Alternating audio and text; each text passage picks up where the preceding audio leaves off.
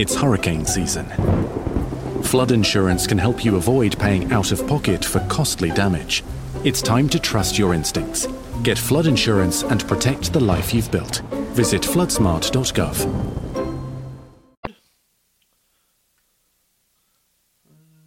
Numbers lock. There we go. All right, that started, and Jazzy Small, welcome back. Science Bob, thank you so much for that super chat, my friend. We really do appreciate it, and we're going to get rocking and rolling here in about 45 seconds. We have a wonderful, wonderful guest tonight, Member of Parliament Larry Maguire here from the Conservative Party of Canada, and his riding out of Brandon-Souris, Manitoba. We love having him here. Avi M., nice to have you here. Northern Alabama Cryptid, nice to see you. Thank you for coming. Oh, Ken, you're in Coquitlam. Oh, you're nice and close. You're within driving distance. Uncle Dale and his Power Stash are here. Remember, if you see Uncle Dale in Austin, Texas, rub his Power Stash for good luck right through July 4th. And we got about 10 seconds here, people. We're going to get this thing going. It is a huge night here on Spaced Out Radio. Hour 1, Larry Maguire, and then a panel breaking everything down in Hour 2. Mark Ellens, how you doing? Horns up. Let's rock.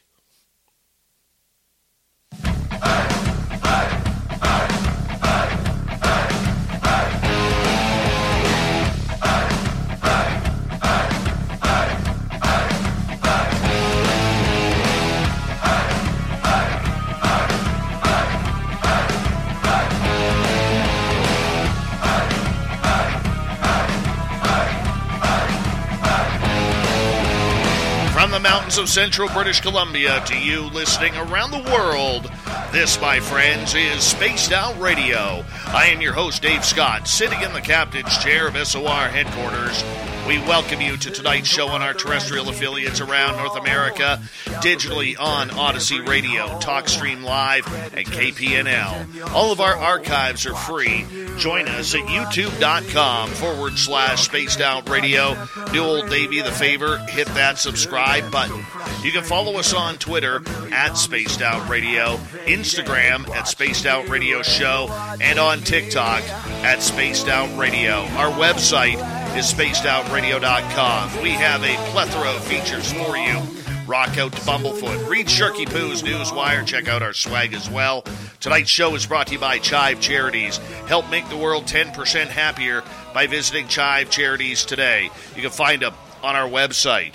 We are doing things a little bit different tonight from our normal format. Tonight, we get our first deep look into UFOs and their existence in Canadian airspace. With most of the focus in the United States, Conservative Party member and a member of Parliament, the Honourable Larry Maguire, has taken the lead into introducing UAP to the Canadian government and the citizens at large. Tonight, we are going to take a serious look at UFOs over Canada. Where are the reports going? Are Canada's nuclear energy facilities being affected by this phenomena? Are other politicians and political parties on board for studying this subject? We have Mr. Maguire for the first hour of this show. Then in hour number 2, we will be joined by some experts in the UFO field who are closely following the Canadian government regarding UAP to break it down for the next couple of hours. So let's get right to it. Member of Parliament for Brandon-Souris in Manitoba, Mr. Larry Maguire, thank you so much for coming on into Spaced Out Radio. It is an absolute pleasure to have you here. Pleasure to be here, Dave. You've obviously got Spaced Out Radio going well. Your slogan, we own the night.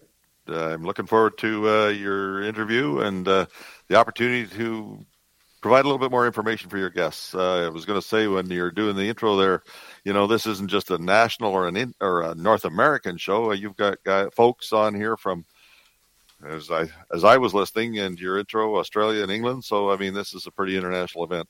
It really is, and it really goes to show how important this topic is, not only in North America, but worldwide. Larry, I want to start with you right off the bat. You're a good old farm boy from the province of Manitoba. Manitoba is close to me. My mother is born in Manitoba, and a good, healthy Mennonite lady who is, hanging on out, but now living in BC. But I want to ask you, did you ever think, after 20-plus years in politics, that you would be the UFO guy? You got to be kidding. No, I never gave that a thought until about 5 years ago. I got interested in a front page New York Times article in 2017 that talked about UAPs on the front page. So as I said earlier, I've harvested a lot of nighttime harvesting hours and seen a lot of stars. But out in southwest Manitoba, I must admit I may have seen a few shooting stars, but nothing that I would identify as an unidentified aerial phenomena. But after what I've seen in reports from the U.S., it's and that article that I first saw then, and having heard about them all my life, we got pretty interested in it. Why take this step? Why was this important for you over the last few years to try and get to this point where you felt it was necessary about a month and a half ago now to bring it in front of one of your standing committees on nuclear energy?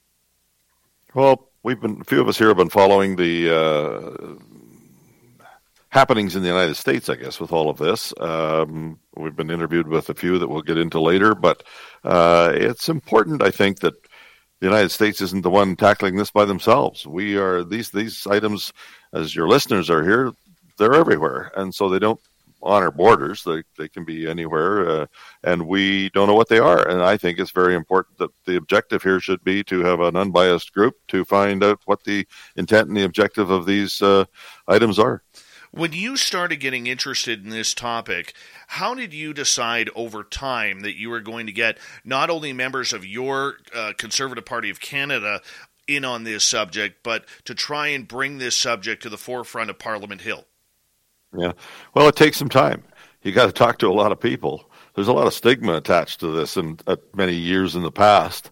But when people like top military leaders come out to the United States and start talking about these things publicly, about having reports done by Congress, passing legislation, we can get into that later too, to bring this to the forefront of the American public, but particularly even, those are unclassified, but even classified reports to the Congress itself. I think that was really led me to believe that there's more to this than fiction, and we need to be able to be a part of that here in Canada as well. We know that our defense minister was briefed on it a year ago, and I think it should be more public here as well, in a particular unbiased manner. Now, when you get into a topic like this, I mean, you have to go through the Little Green Men and the X-Files and Twilight Zone, people teasing you and everything like that. How much torment did you get before people started taking you seriously? I guess E.T. was pretty popular too. But anyway, no, I've had really no skepticism because people are following the happenings in the United States. I mean, we just, on the 17th of May here, we had a congressional hearing. First one on this topic in 50 years, Dave. That shows how much more acceptable it is to hear it. They said they had something like 144 sightings, and now all of a sudden it's up to 400. So is that because they're not afraid to talk about it anymore? Or is it just that, we've got better tracking mechanisms and we can see more? I think there's a little bit of both maybe, but that's just where we're at today. On a personal level, why is this topic important to you? Does it scare you because this does affect 7.8 billion people on this world? Well, that's interesting. I'm not afraid of it. I mean, if I hadn't have done anything with it, they would still be there and somebody else would have had to pick it up. I guess I'm looking at it from just a purely interest point of view. And I believe that, some of the sightings that have been had around some of the facilities, the thousands of reports, there's some pretty credible people that have been involved with this. I mean, the legislation in the United States was brought forward by two opposing senators, if you want to put it that way. Senator Gillibrand, a Democrat from New York, and Senator Rubio, a renowned Republican from Florida, both put an amendment into a bill that provided for the opportunity to and some funding to be able to put this into a report that was going to be studied by U.S. Senate with a report going to Congress. And so at that level, but then also Lou Elizondo was an intelligence person with the U.S. military, and being on the inside of that for decades, he felt there needed to be more publicity around this himself, and that it should be made more public so that it took away the stigma from American citizens. And so he even left the military to get into an organization to help make that more public. And Christopher Mellon was in there, with the intelligence agency in the United States itself. And I've talked to others as well. Well, let's get deep into this conversation now as we talk with Member of Parliament Larry Maguire for Brandon Souris in Manitoba, part of the Conservative Party. You were the first in your party to really dig into this. You now have a number of your fellow Conservative Party members involved with this, including Raquel Dancho, who is looking into the RCMP portion of this story and what happens with reports from there. Were you surprised to learn how scatterbrained UFO reports were in Canada, from the Department of National Defence to Transport Canada to NAV Canada? I mean, there really doesn't seem to be anything that is centralized. Well, also the Canadian Air Defence Sector, the RCMP, as you mentioned earlier as well, RCAF, and these are credible military personnel, pilots, majors in our Army, in our military, Air Force, and I just think that the credibility of the individuals is what has attacked my intrigue, I guess, if you want to put it that way, to become more public with us.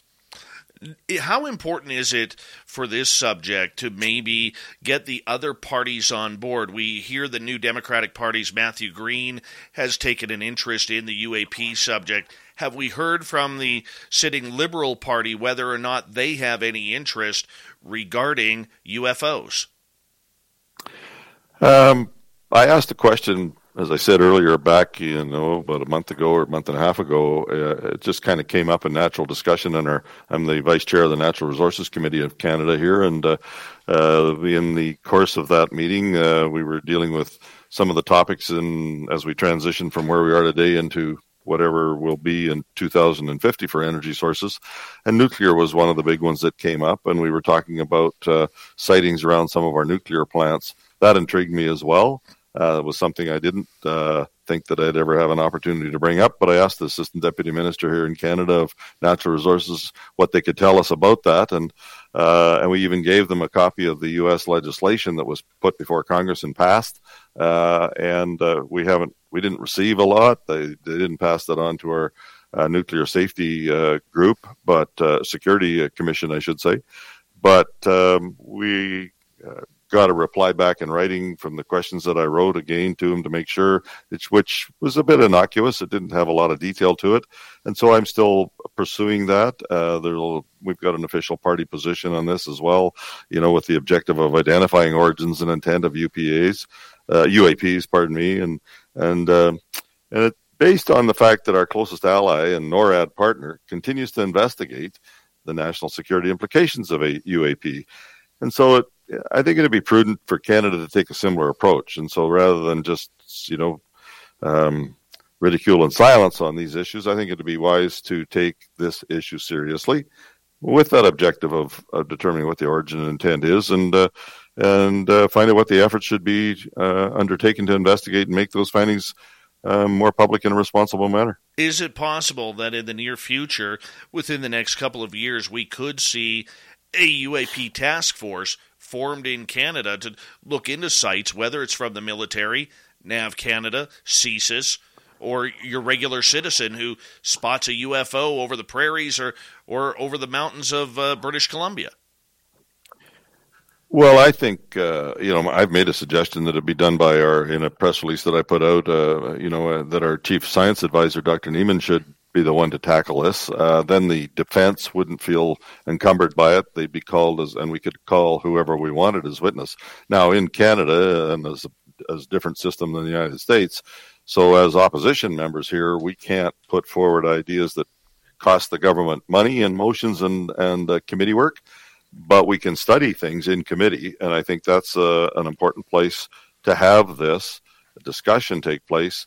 But I think it has to go further than that. It has to it has to have a parallel to what the U.S. just did in this congressional hearing and the announcement last week, and that is to say that they will set up an independent body and they're in the process of putting someone in charge of it so that all of the information is gathered in one place and can be made public. And I think that that takes the stigma and any concerns away from that topic, that side of it. And our chief science advisor would be a good person to do that, in my estimation. How important is it, though, for today's politicians and today's Canadians to learn about the history of this topic? I mean, 1967 was very important in this subject because you had Shag Harbor, Nova Scotia, the event that happened there. You also had earlier that year the Falcon Lake incident that happened. I mean, there's a lot that has been going on in Canada ever since the 1940s and 50s, where Wilbur Smith was literally the top guy in North America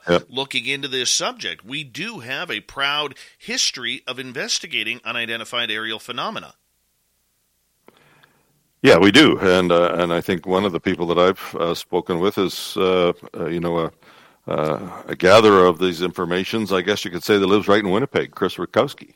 And he has done a tremendous amount of work in regards to this. Is very well known in that field in Canada. With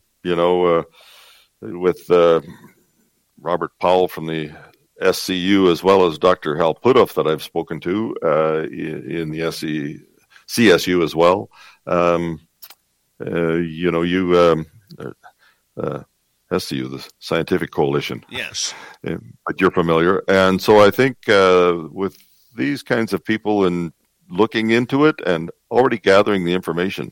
To answer your question, there's lots of sightings out there in Canada as well as the plethora of them in the United States that have been going on for decades, it would appear like, at least. But the main thing that I think needs to be done here is to correlate the information in one place and have it out, and then that takes away the stigma from politicians or anyone else. Not to decide what they actually, what might be on people's minds as what they may believe is in them, but to find out what actually the intent and the objective is.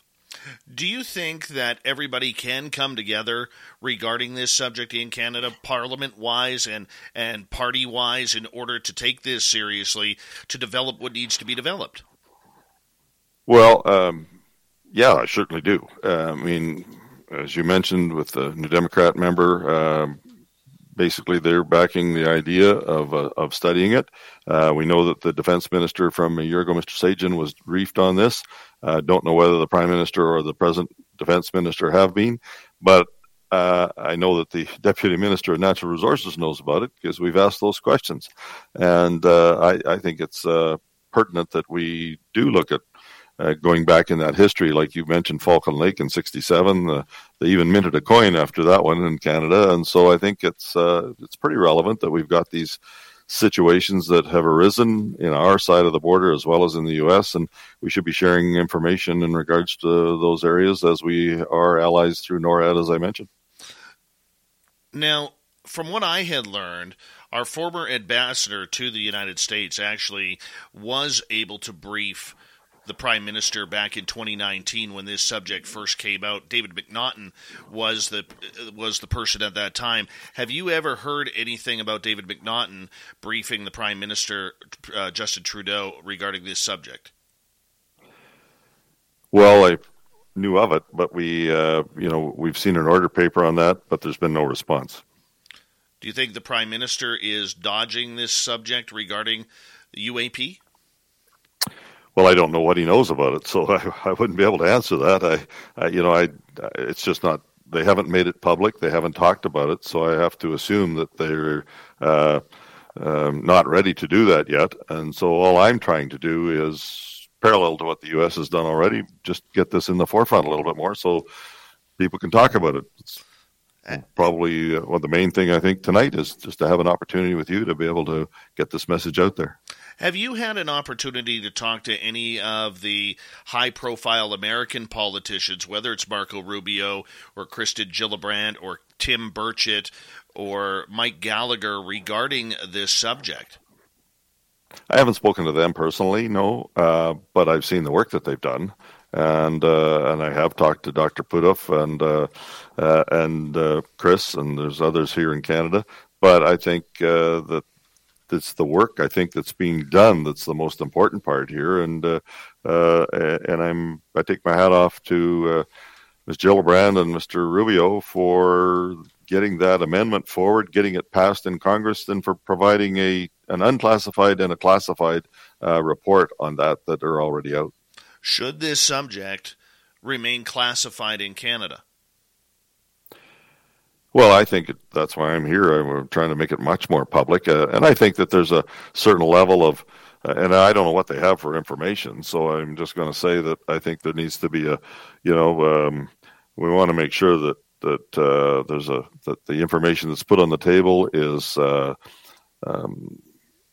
coming from areas that they've done study in already, and deal with the information that's before us so that they can have acceptable information that the public can, even guys like myself, can absorb.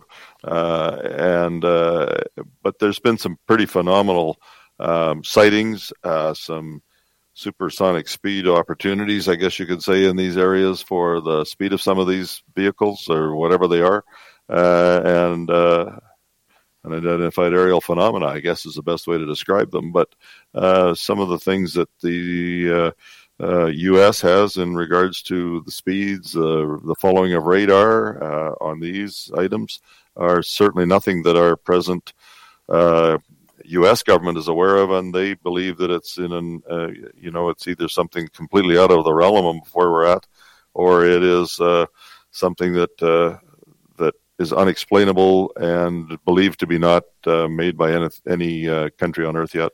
Have you talked to any Canadian fighter pilots who have intercepted any of these craft or tried to intercept and learned what they have learned, or has that been off limits so far? I haven't talked to them, no, and I think that it's hurricane season. Flood insurance can help you avoid paying out of pocket for costly damage. It's time to trust your instincts. Get flood insurance and protect the life you've built. Visit floodsmart.gov. If you have bills and debt piling up, a personal loan through NetCredit can provide funding up to $10,000 to help you get back on track if eligible. Visit netcredit.com today. All NetCredit loans and lines of credit are offered by a member of the NetCredit family of companies or one of our lending partners. Visit netcredit.com/partners for more information. That's the kind of thing that would come out if we were to have this in a committee. Then, Dave, I think it would be very fruitful, because then we can call very credible witnesses forward and give them an opportunity to say their piece. Do you think that Canadian hearings could be a part of the future regarding this subject? I mean, considering if you look at the list, you have a plethora of knowledge in Chris Rutkowski, Grant Cameron, Victor Vigiani, Paul Kingsbury, who you met with the SCU, and many others regarding this phenomena. Yeah, I think there could be. I mean, these people have been, as I said, working on this for years, and we need, the witnesses we could bring before a hearing, which is what I call a committee, don't all have to be Canadians either. So we'd have to get clearance to bring them in, and they could tell us what they can, and whatever's classified and they can't talk about, well, then we have to ask the right questions. And I think that was one of the concerns of some of the topics that came out of the congressional hearing of just May the 17th. Now, we got about just under 90 seconds to go before we have to go to break at the bottom of the hour. Member of Parliament, the Honourable Larry Maguire, here on Spaced Out Radio tonight. What have you learned personally that shocked you about this subject? Well, I think the fact that Mr. Elizondo has indicated that there are objects.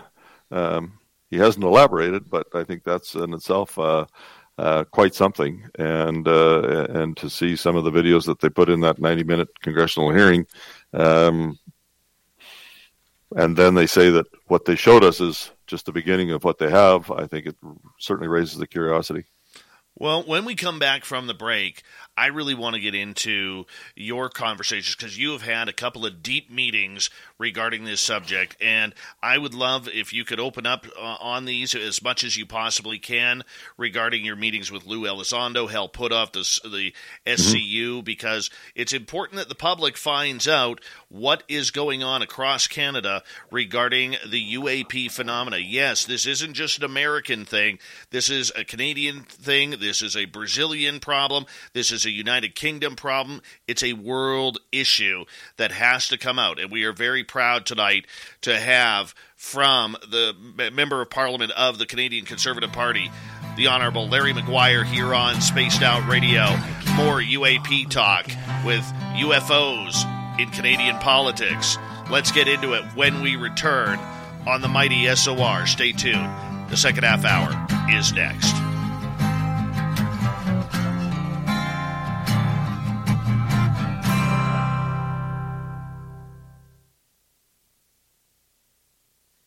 I'm not going to lie, I'm having a lot of fun here.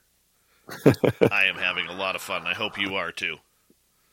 Yeah, no, it's interesting, Dave. It sure is. The audience is loving this so far too. Well, it's a pretty interesting topic. It's much more than interesting. Well, you know what? I'm just glad that it's finally coming out. I really am. Mm-hmm. And I'm very excited about it. I'm, being up here, being an experiencer of sightings and everything like that, I think it's about time, and I think it's really, really brave that you've tackled this. Now, I don't know whether that's because you're passionate about it or you figure, you know what, let's throw a wrench in things or whatever it may be, but it's awesome. I think it's great. I think it's more passion than trying to throw a wrench in things. As I said, I will answer your question more clearly. I believe it's imperative that this be done in a non-biased manner, and it should be one of the least partisan things I think that Parliament can deal with. Right. We can get into that later too. Yeah, no kidding. I mean, because it is, no matter what you do, this has to be bipartisan.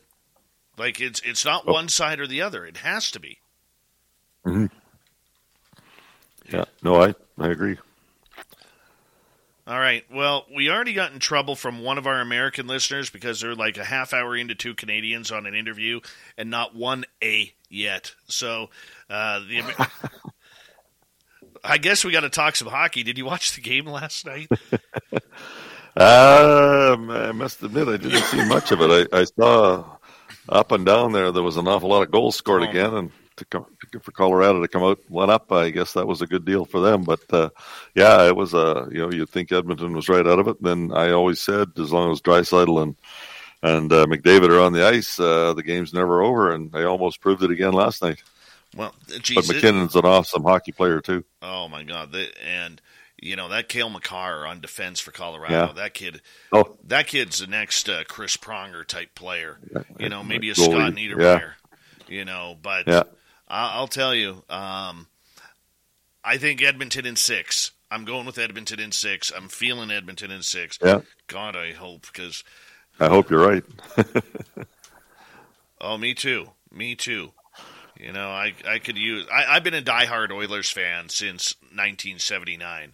So yeah. I was like 7 years old the first time I saw Gretzky on TV, and I was like, "Oh my gosh! Like this is incredible, absolutely incredible." If Grant Fuhr's listening, I'll be back for another round of golf. Put it that way. Oh, you have to be. You got it. Oh. And comment here from Robert to you. Hats off to you from the USA. A lot of Americans are excited about you, Larry. We got most of our listeners, about 70% of our listeners, believe it or not, are American. And they're happy to see Canada finally getting into this, and it's all because of you. Well, we wanted to bring it forward. I just got such an interest in it when though we saw that New York Times article 5 years ago, well, nothing was being done, and there's lots of books out and that kind of stuff. I haven't even read most of those, but I think the big thing is that when the politicians in the States, being one myself up here, started to, put legislation in place to deal with it, that's, we can talk about that too, but that's what piqued my interest in it. Right. Okay, hardest question of the night I'm going to ask you. The toughest question. What is your thoughts on or rules on eating breakfast foods for dinner? We ask every first-time guest this question. Oh, never thought much of it, but being an old farm boy, porridge looks pretty good any time of the day. Okay, I'll give you porridge. God, I haven't had a good porridge since my grandma made it, man. I got one of them big husky Ukrainian grandmas from Vegreville. Well, for all of our American friends, I love Canadian back bacon too, but the eggs are pretty popular. So, yeah, no, it's one of my favorite meals of the day, and I can pretty well eat it any time of the day. Oh, well. I have an aversion to eating breakfast foods for dinner, but that's just me. I just want to say a big thank you to Human Carl, Bob, Ken, and Sally for the great super chats tonight. It's a wonderful way to support what we do on this show. We got a number of veterans in our chat room tonight. We want to say hello to all of you. You always have a safe home here in our chat room on Spaced Out Radio, and all of our regulars who are tuned on in. We very much appreciate you guys coming on in as well. We have Larry here for another half an hour. Then we got a very special panel coming up for you in hours 2 and 3. Here we go with the second half hour.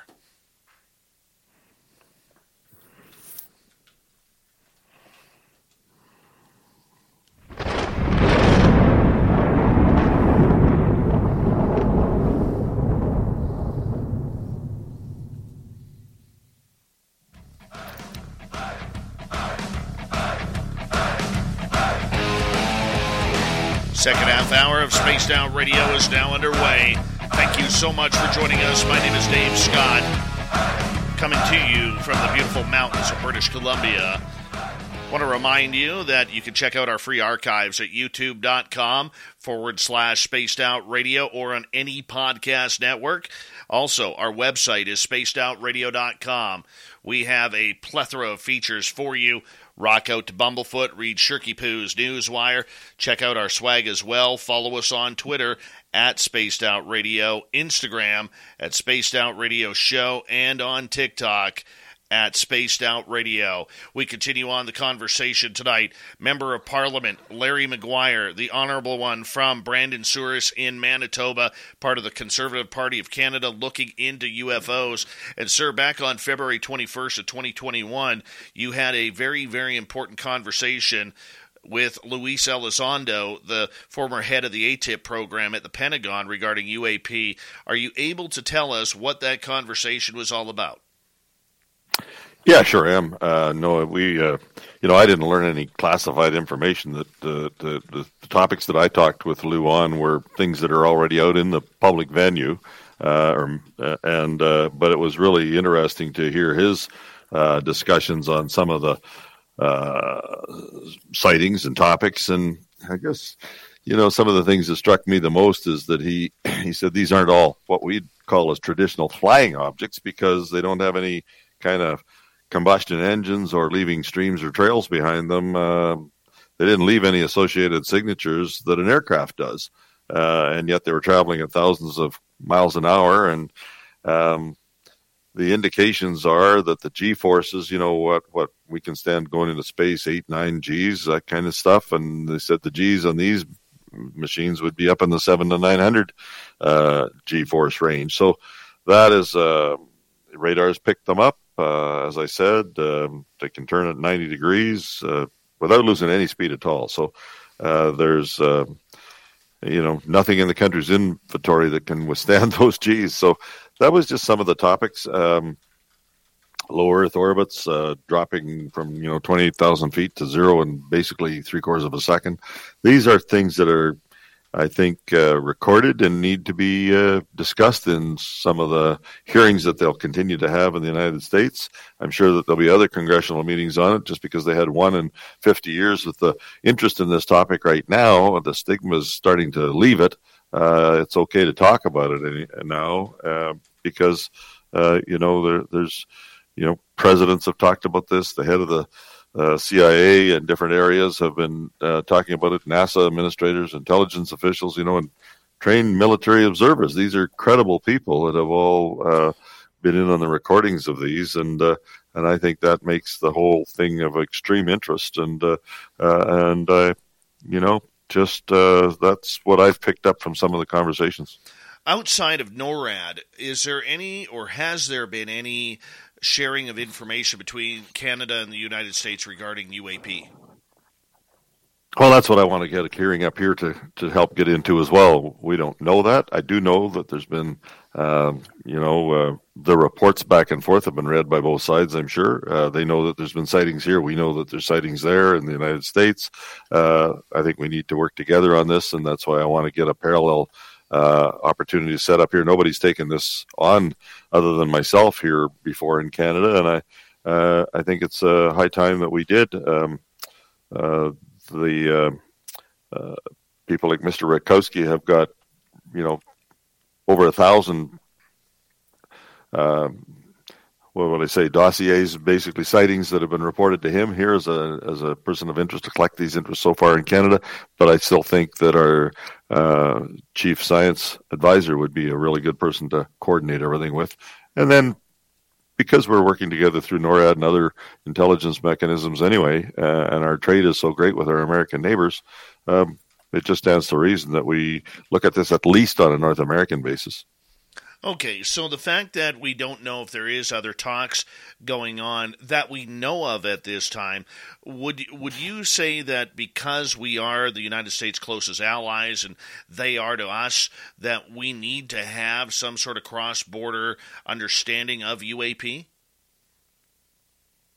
Well, I would certainly think that would be an objective. I mean, I grew up in southern Manitoba, right in the middle of Canada here, about 35 miles off the American border and 2 hours away from the Minot Air Force Base in middle of North Dakota, his northern border, and the military, the missiles that were in the put in there in the 60s. There's been rumors of them being disabled by some of these sightings, and we don't know the details of that. I think there's a lot of things that are still to be learned by all of us, and I think the only way we can do that fully in our own context here is to share that information between both countries.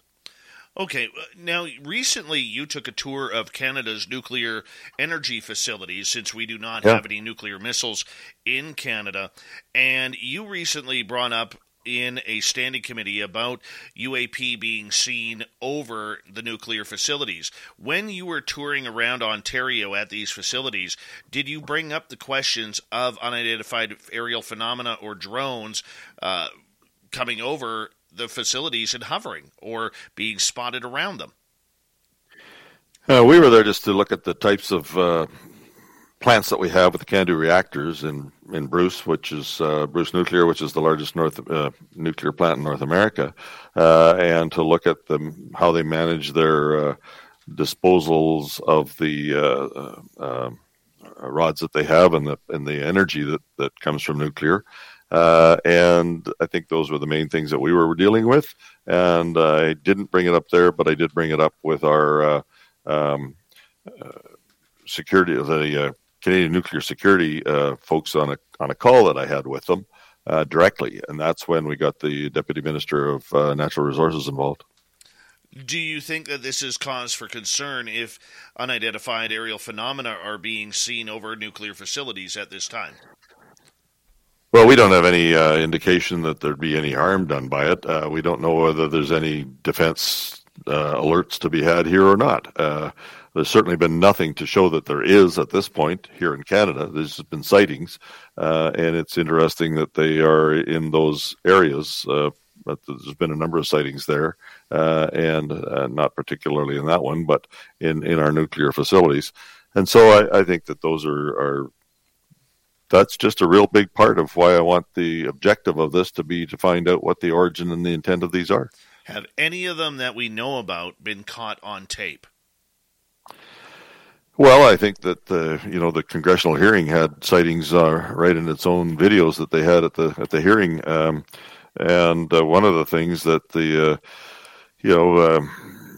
that they've talked about is the physiological effects of UAP, and they make special notes. This new office that they've put together of testing materials to gain as much knowledge as possible on the origin and intent. So that would lead me to believe that they have something. Could those, if videos are filmed, because I'm going to assume that security states that there's video cameras all over these nuclear facilities, could it be that we could see videos come out at some point? Well, we asked for details on that. That was certainly one of the questions that I had for our Canadian Nuclear Security Commission, and we didn't get, like how far away you've got extensive surveillance equipment around these types of plants, and we didn't get a clear answer as to how far that would go, how near to a plant it would be before they considered it a concern, and those are unanswered questions at this point. All right, let's move over. But definitely questions I think that need to be answered. That would be very interesting, and you know what? We're going to push for that. Sometimes a little journalistic digging can come a little bit long way, and I think the pressure of the mainstream media may be able to get something out if they ever, outside of CTV News, jump on this subject matter. Well, and I've talked about Chris Rutkowski here in Canada and the new committee that'll be set up in the U.S., but we've also got reports here in Canada, the documented evidence outlining what Department of National Defense reports in their own internal unidentified aerial phenomena information, and that includes NORAD's information through what we have as one Canada Air Division in Winnipeg and the Aerospace Control and Warning Squadron in North Bay, Ontario. So those are two more areas of information gathering, and I think the more we delve into this, the more information that we could get in a very good committee hearing, even if it's only 2 or 3 meetings, to have discussions from witnesses and then maybe talk to some of our own bureaucrats after that. Once we've heard from the people who have actually got the information to deal with it. Why do you think this subject is so important for Canadians to learn about this? What is it about this subject that Canadians should know? Well, I think it's just a curiosity from this point of view, but we need to know if it's a defense, something that we should be worried about in defense as well. I think it's only just common sense to think that if there's something in the space that we're not aware of, that it's not maybe a defense concern on something that might happen on the ground, but we've got a lot of flights flying today, and some of these pilots have seen objects flying along beside them, that sort of thing, certainly we don't want to have any accidents up there, and so I think that's a curiosity as well. In a Canadian sense, because it's going to be much different than the United States way of doing it, what does disclosure mean to you? Just putting all your cards on the table. I think if you're going to disclose something, it means you let people know what you know. And I think that's what we could learn in a committee. It's what I hope that the Americans do with their new intelligence committee that they're putting together on this. And I think it's very important that there be a chief person in charge of it, so that there isn't, varying stories going into 2 or 3 different departments. We need to bring all of the departments together in their government and in our government, because it's not just science or defense or other ones of interest, public safety. They should all be bringing the information that they have to a common place instead of hoarding it themselves. Do you see the Canadian military or CSIS playing ball with that, considering that we know that the United States has used Canadian airspace to test some of their own equipment? I mean, going back to the 1980s, where they were testing cruise missiles over the Cold Lake Air Force Range. Well, I mean, I think that these are, as I've said earlier, there's not many boundaries to UAPs. We've got cooperative efforts in regards to our own defenses here in North America, and I think that that'll continue regardless. But I just think that there's a real opportunity here to, assess. It's another hurricane season. And right about now, residents are busy fortifying their nests against damage. This year, they're preparing with flood insurance. They've learned it's the extra layer of protection that prevents them from paying out of pocket or pouch for costly repairs. You too should trust your instincts this season. Get flood insurance and protect the life you've built. Visit floodsmart.gov. At Omni Hotels and Resorts, discover endless ways to enjoy your summer. Hike, bike, dine, zipline, and more at over 50 city and resort destinations coast to coast. Explore all we have to offer and book now at omnihotels.com/summer. What the practices are and for our governments to work together. Well, are you going to be satisfied if the United States doesn't open up to the Canadian government regarding UAP? I mean, they're the ones in control of this stigma. I mean, or is it possible that Canada runs their own UAP branch without any joint effort from the United States? Well, I think there are two most logical questions to be asked here in Canada, and the one is, what information does the government of Canada possess? And the other one is, if they have it, what are they doing with it? And I think, we may have to run our own intelligence process on this one. The U.S. is certainly going to do theirs themselves. But if, the fact that I've been able to pick up the phone and speak to some of these people that are dealing with this, I'm sure they're not telling me everything that they know. There's no doubt about that, as I said in my opening comments. But it is a great way to share and to get people like myself and other politicians and other researchers here in Canada. There's a scientific research angle to this as well. It's the physics of it and the chemistry of it is extremely valuable, I think, for those that are, developing products in those fields in our own nations. Well, and that's definitely so. I mean, you could literally, with the amount of Canadian scientists that are part of the SCU, as well as Canada's chief scientists that we have throughout the country, there's no reason why the scientific community shouldn't be jumping on board with this. Well, that's what I say. Yeah, I mean, this is a real curiosity for me. I'm no scientist, but I can tell you, if just the fact that all of this is there and we don't know what it is curious enough for me to be able to want to push this further, to be able to get more answers. And just as we do in politics, we're not experts in those fields, and that's why we ask the questions, is so that we can share that information with or get that information from the people that do have the answers and share it with other Canadians and in the case of the United States, our listeners there, with the American population as well. How deep do you think this subject goes in Canada? Or do you think these logs of decades of sightings and encounters are just stored somewhere in some, vault underneath some of the parliamentary buildings? I mean, because to me, it seems very disorganized. You have, like I said, NAV Canada, Transport Canada, the military, CSIST, the RCMP, all having their own files on this subject, but nobody seems to be doing anything with it. They seem to be almost in a dead zone. Well, I think there's never been the public discussion like we're having now about it. As I said, it appears like taboo, most of the time, and so maybe each one of them felt comfortable working in their own silos. But now that this is out there, I think it's a real opportunity for them to just say, "Hey, like we've got this information. We wouldn't mind sharing it with other departments."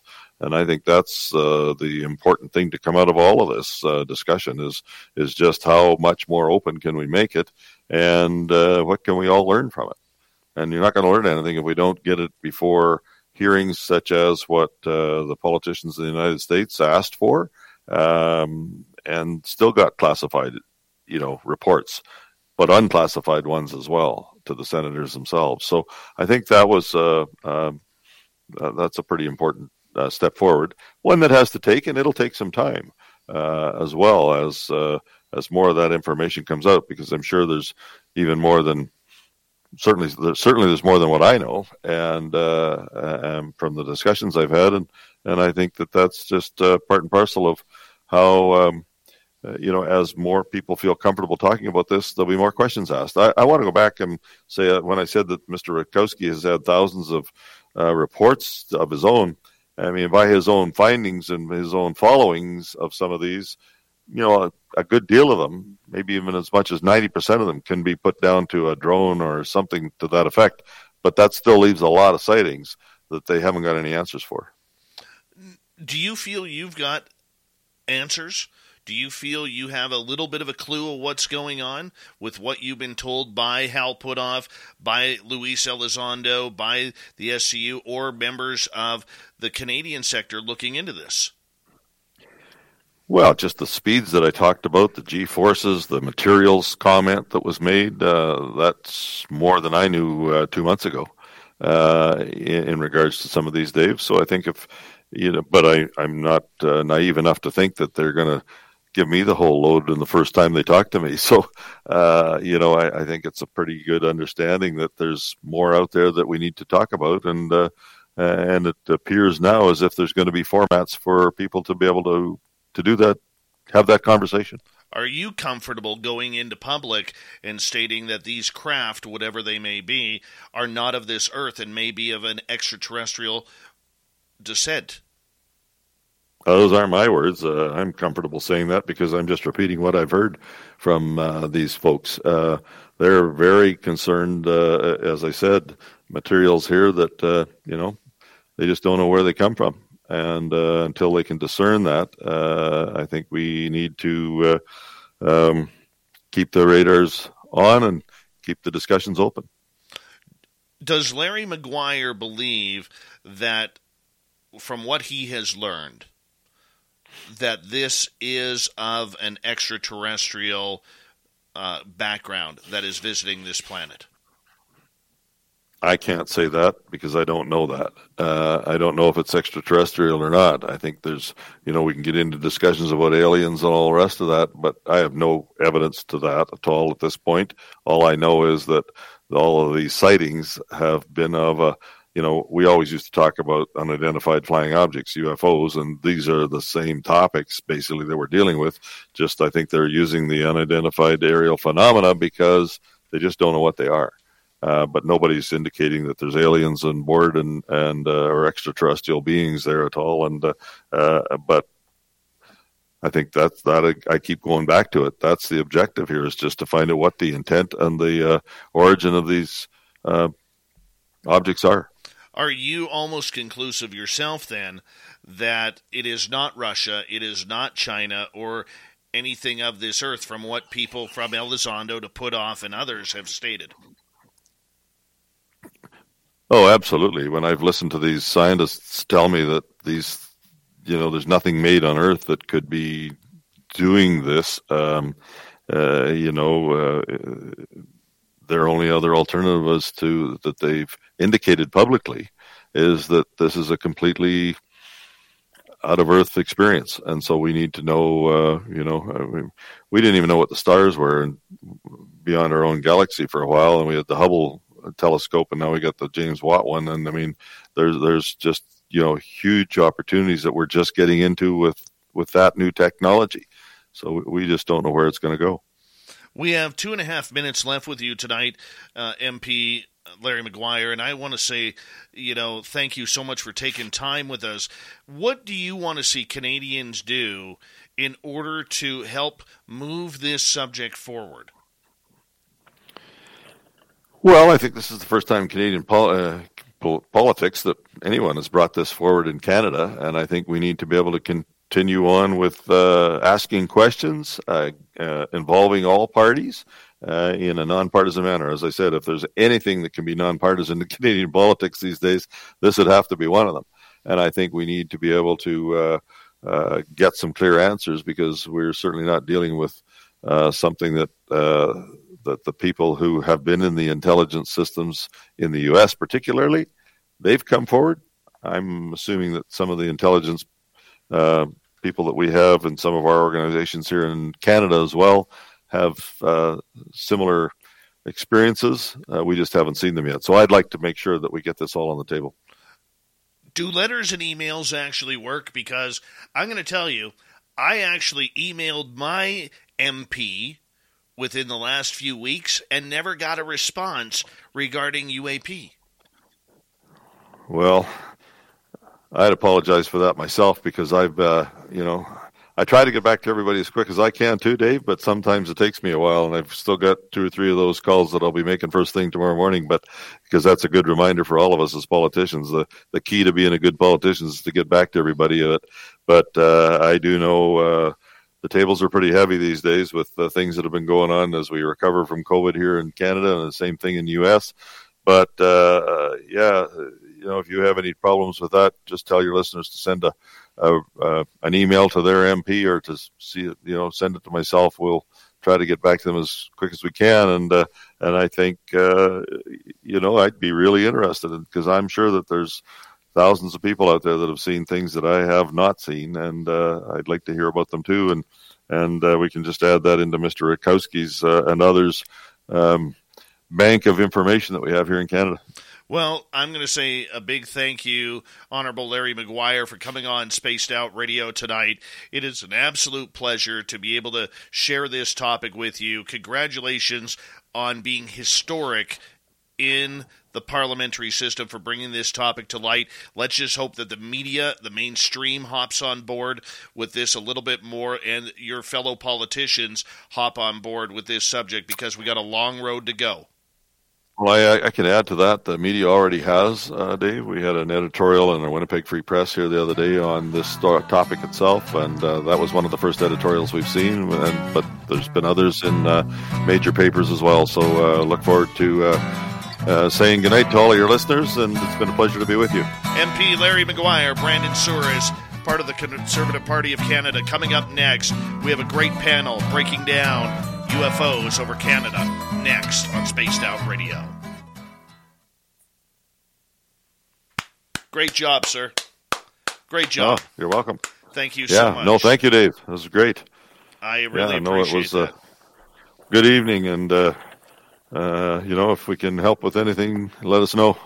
I appreciate your time, and I'll be in touch. As Drew there, I got to give him a hard time every now and again, but I do appreciate everything that you guys have done for us. Thank you. You're welcome. All right. Take care, Thanks sir. a lot. Good night. Well, good night. All right, Larry Maguire, everyone. How awesome was that?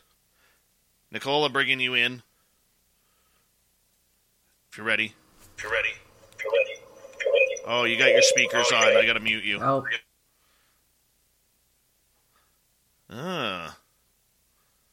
Look who it is, everyone. It is the Mystic Lion himself, Sean Cahill. who just hung up by accident 5 seconds ago. I got Nicole. Now, let's see if Nicole's acting properly here. All right. You guys can chat. Our audience can hear you. And I'll be right back. I got to take a quick bathroom break here. What's happening? Mystic Lion. Did you just land? Yeah, but pretty much. Yeah. Wow. I was just watching Kenobi up until a minute ago, so I watched it twice when I was in Florida. I was like, oh, got nothing else to do. Better just watch Kenobi again. I have no idea what's going on at all. I'm in a very different head and heart space. I just spent the last 5 days at a consciousness project in the Shenandoah Mountains, with a lot of really, really incredible people that everybody will probably be hearing about it pretty soon. We had such an amazing time together that we never even really got around to talk about when we were going to start talking about it. But it was just it was pretty life-changing for a lot of the people that were there. We had a group of folks together that was pretty incredibly talented and very dedicated. It was like people were there. Hold on a minute. I was just struck speakless by another panelist. Dave doesn't know either. So that was perfect timing. Grant. Grant. Perfect timing. Oh, what a surprise. I think he might be talking. I muted him. Oh wow. Well, Nicole, you know where I was. I've heard from many people who were there about different things. Nobody's telling me the same thing. I think I was like, is this a tactic? So none of us know what's really going on.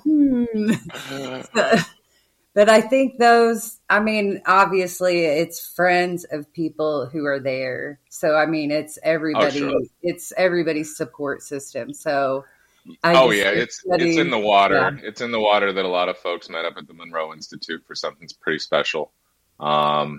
And a lot of new, really beautiful relationships got formed that are just going to bring so many folks together, that hadn't had a chance to work together or that had been working in parallel in a lot of ways. Some very big names from academia, some very, very well-known experiencers, dang near all experiencers in one way, shape, or form. Every type? Is that what you're meaning? All, like every type of experiencer? Well, that and dang near everyone who attended. It wasn't 100% per se. Gotcha.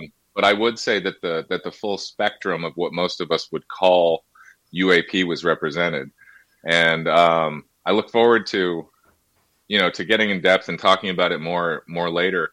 In the future. But let me say this.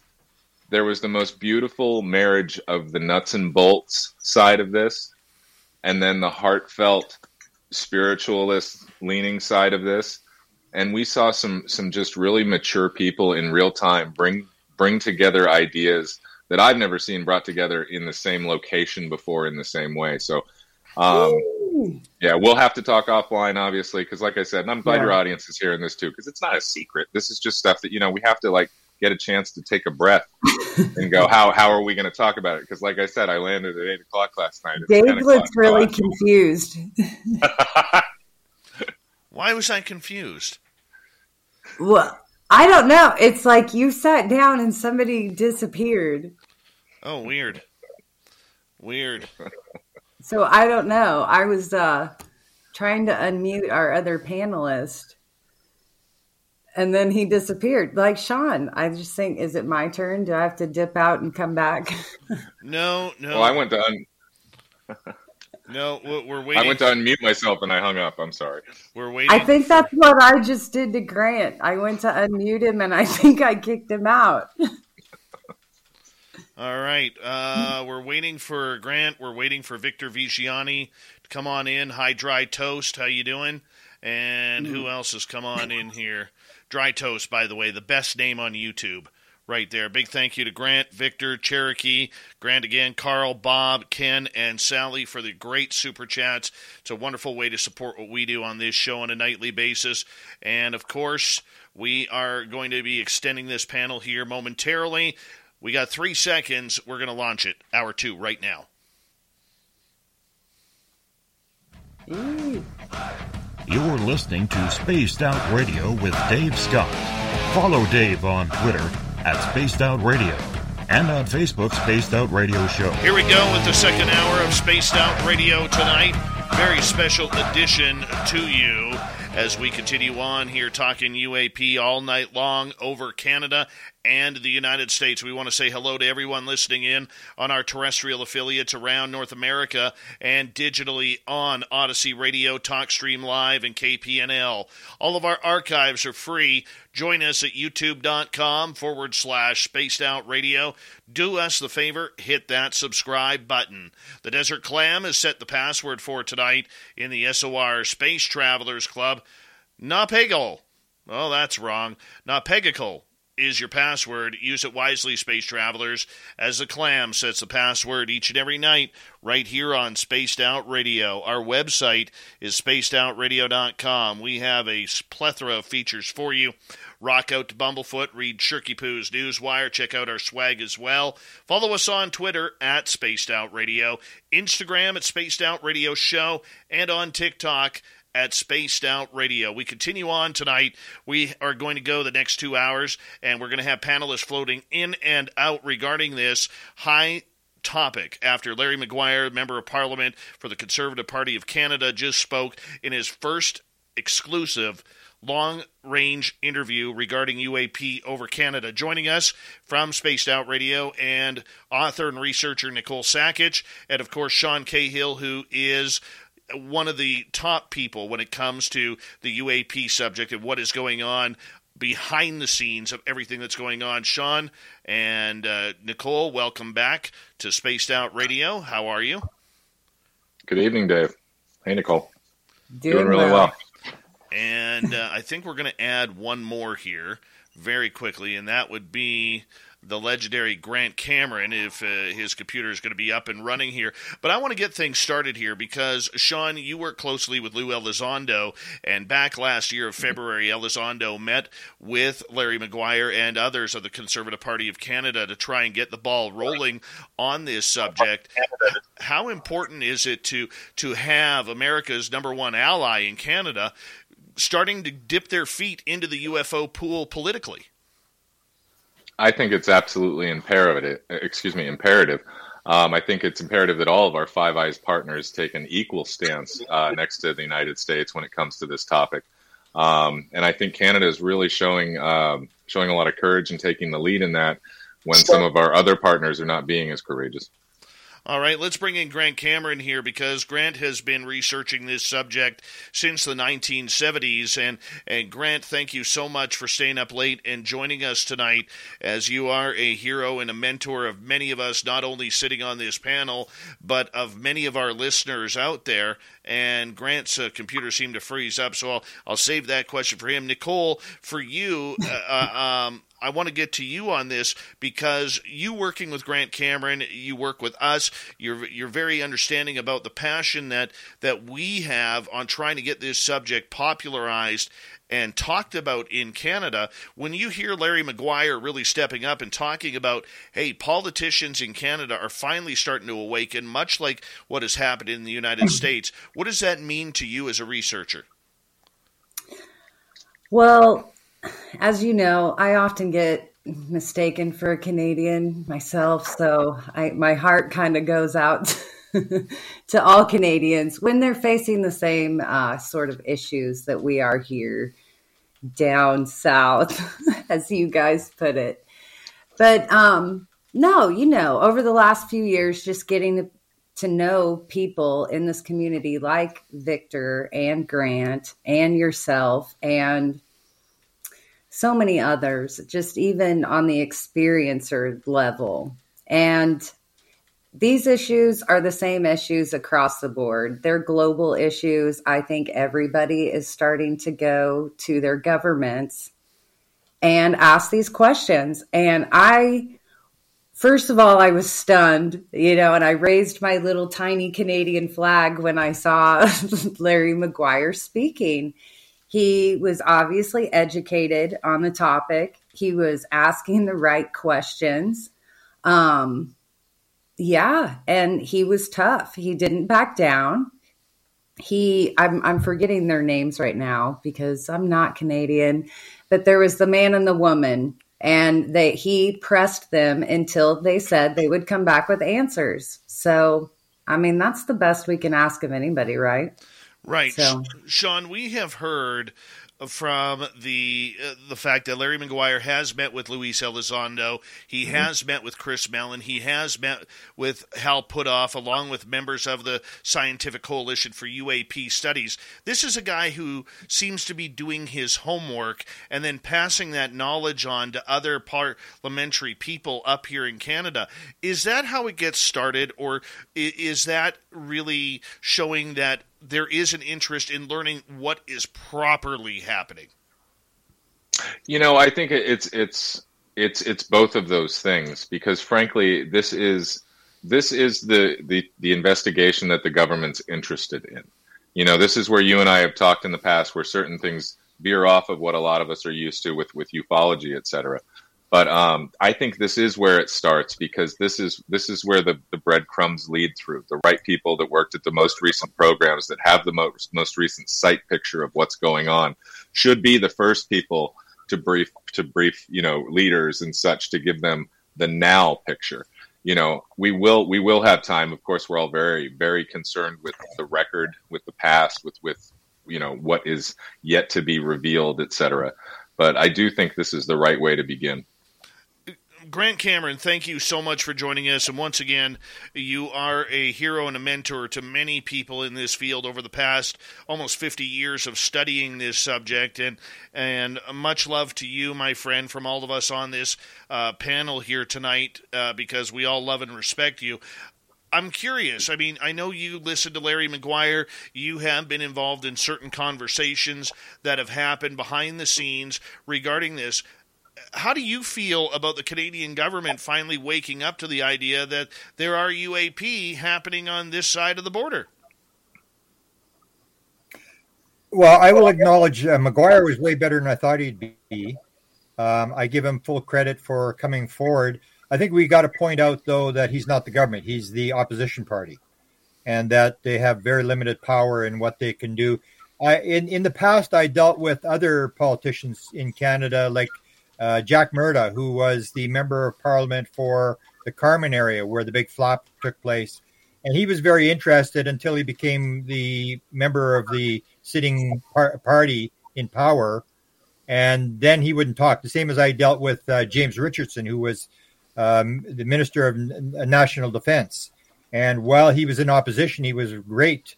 But once he got into power, then you get them they quieten down, because now they're speaking on behalf of the government. So I acknowledge that Maguire was well-spoken.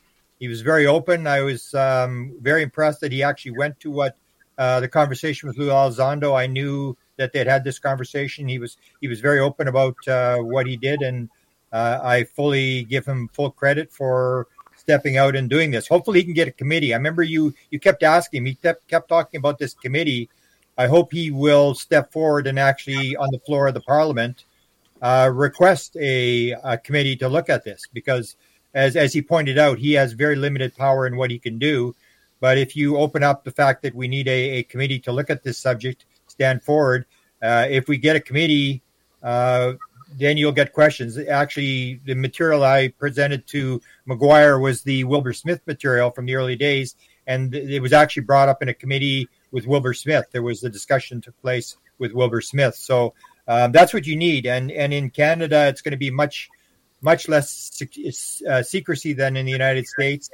I think you're going to get a lot of people coming forward, and I think it'll be quite the show. Grant, I want to ask you one more question about the potential committee that Maguire would like to see, because we know as he stated, the New Democratic Party, otherwise called the NDP, up here in Canada, is on board. The Liberal Party of Canada, which is the governing party by Justin Trudeau, really hasn't spoken out about this, yet Maguire did state, when I asked him about 2019 and Ambassador David McNaughton talking to the Prime Minister about UAP, that he did acknowledge that he had heard that meeting had happened, but nothing formal has been presented on paper yet. So the Liberals being quiet, you got the NDP on side. I guess this might fall into the hands of the Bloc Québécois coming in now, and if the Conservatives could get the Bloc Québécois to start talking about the UAP over Canada, then you have three parties against one. Well, but the point I was making is that you've got to bring it up in Parliament and confront the sitting party to have the committee. You can have the Bloc Québécois and the NDP and the Conservatives all on board and talking about it, but until you move it into the power that is there, because that's what I found is once you're going to get the Conservatives, if they were to get power, you would suddenly find out they all shut up and they won't talk, because now you're talking on behalf of the government. It's one thing to be in the opposition party. They were very vocal. The guys that I talked to in the past were very vocal as long as they were in the opposition party. But as soon as they got into power, they suddenly wouldn't talk to me anymore, because now they're speaking officially on behalf of the government. And that's the big difference. Is as long as you're in the opposition party, you can say whatever you want, do whatever you want. But once you become in the sitting government, then everything you say becomes government policy, and nobody's going to want to go there. So that's why I say he has to confront in Parliament. He's got to confront the government to set up the committee, which they're not going to want to, maybe not going to want to do, but that's where it's got to go. Can I ask Grant? Do those relationships still exist though? Did the folks that you were working with before that are now in power, as they see these hearings happening here, the new hearings in Brazil, as this becomes an international topic, do you think that you could rekindle those relationships and kind of kickstart and pick up where you left off before?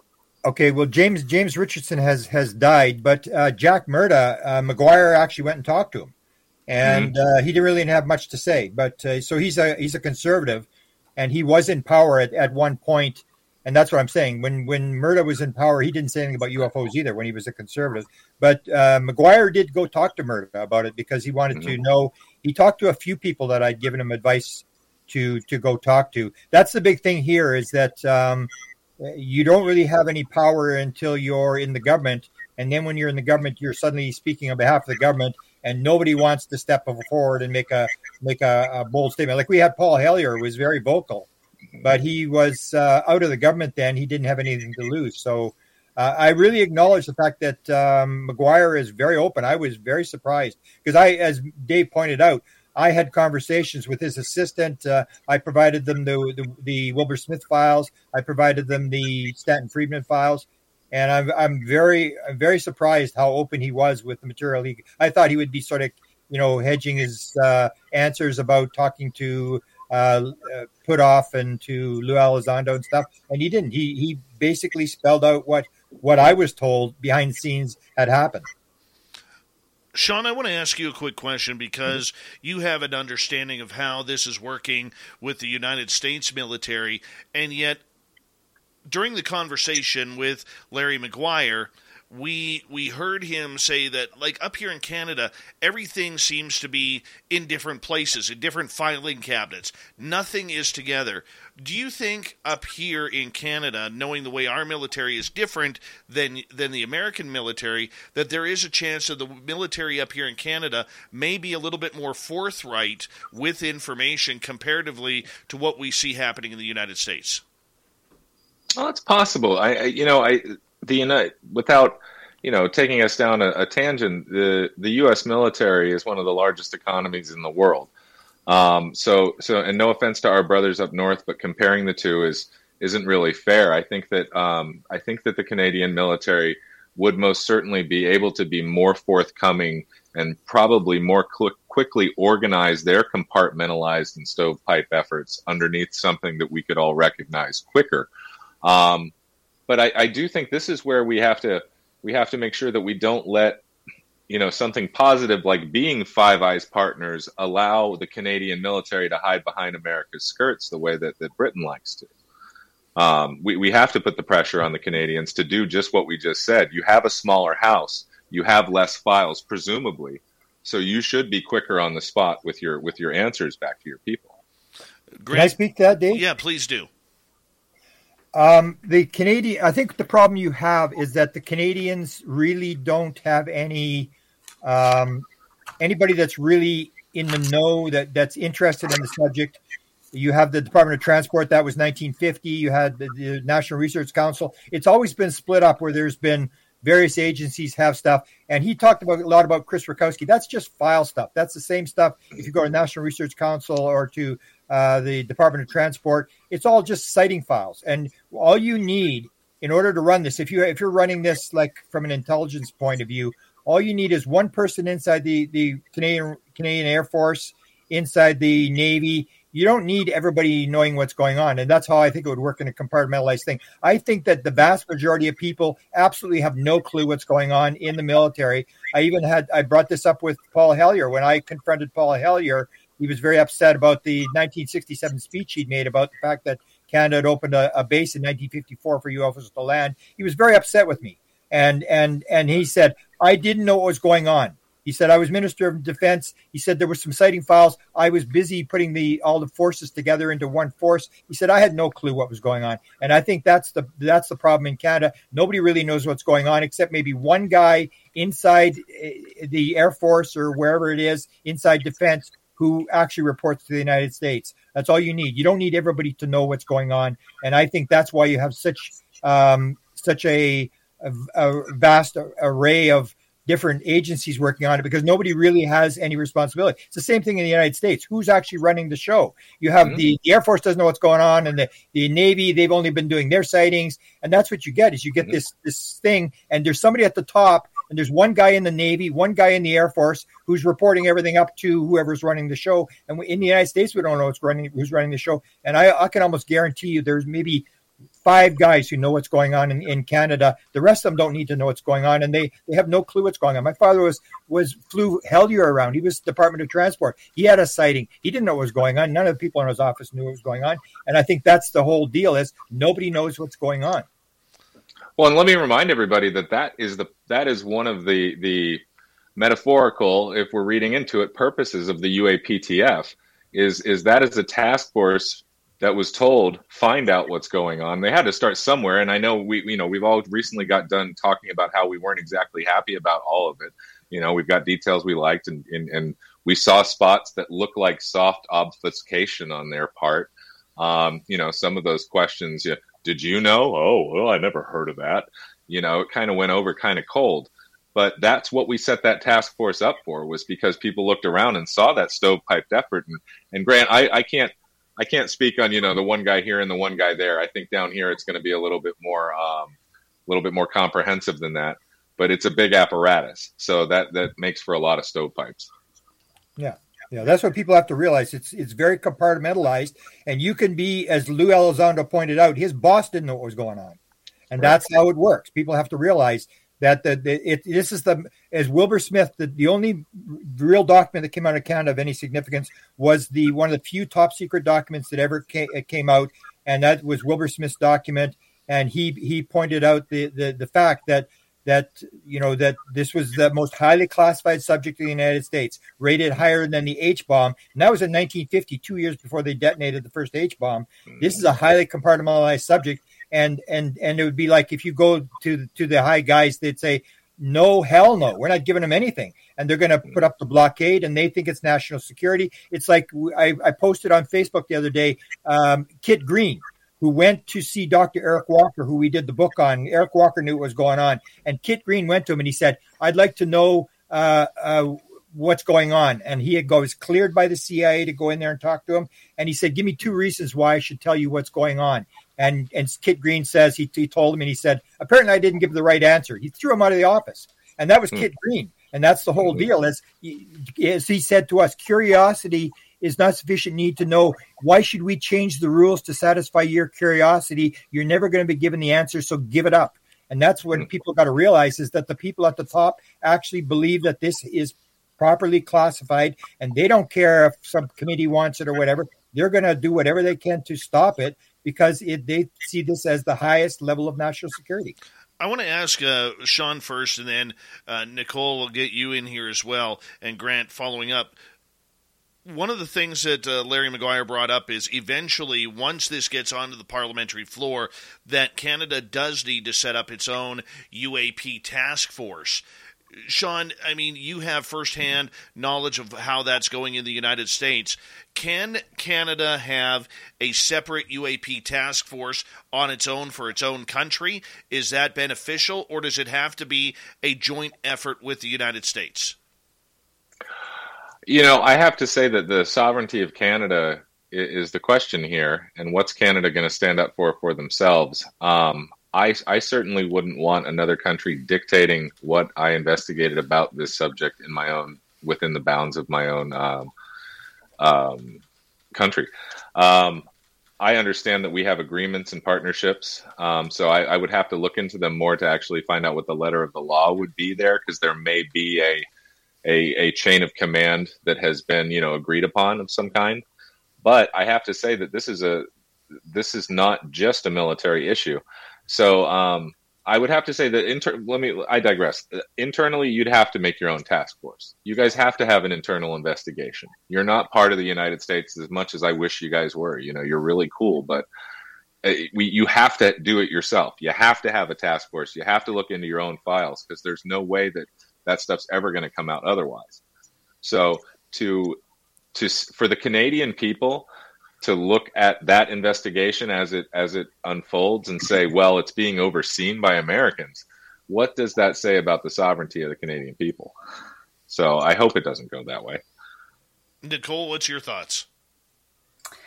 Well, actually, this has been kicking around for me since our hearings kind of brought this new element of wanting to work together with NASA and NOAA and, Space Force really stepping things up.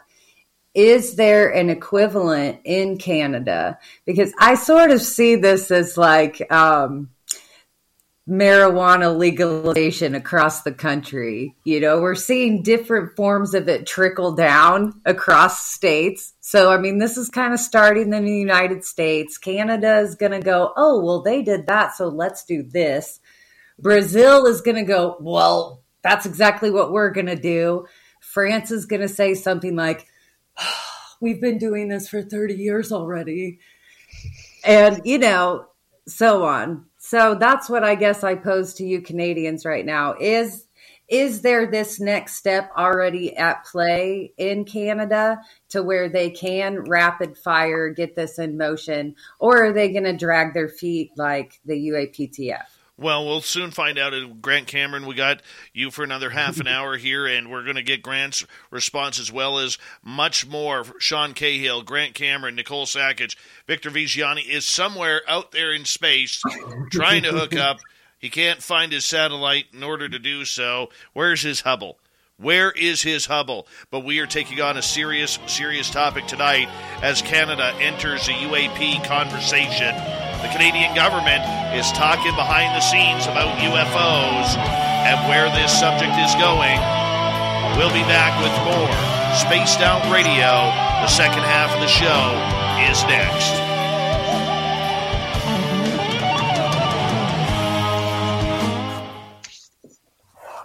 All right, we're clear. Okay, Dave. Yes. The only reason I came on, I want to sell my rock here. The bidding starts at $100. You talked about it in the last hour. You know what it is? Hold on. I'll throw down 100 to get things started. What do I got to put it in? The super chat? It is from Falcon Lake. Really? There's only been 100 people on the site. This is actually a piece of the rock that the UFO is sitting on. It started to shatter the top of the rock. So we were there with a film crew, and there's been less than 100 people on the site. So I started filling my pocket with rock, and then Desta she saw what I was doing. She started taking rocks. So this is a piece. The UFO foot may actually have been sitting right on this rock. This is from the Falcon Lake site where the UFO is sitting. $100. That's really cool.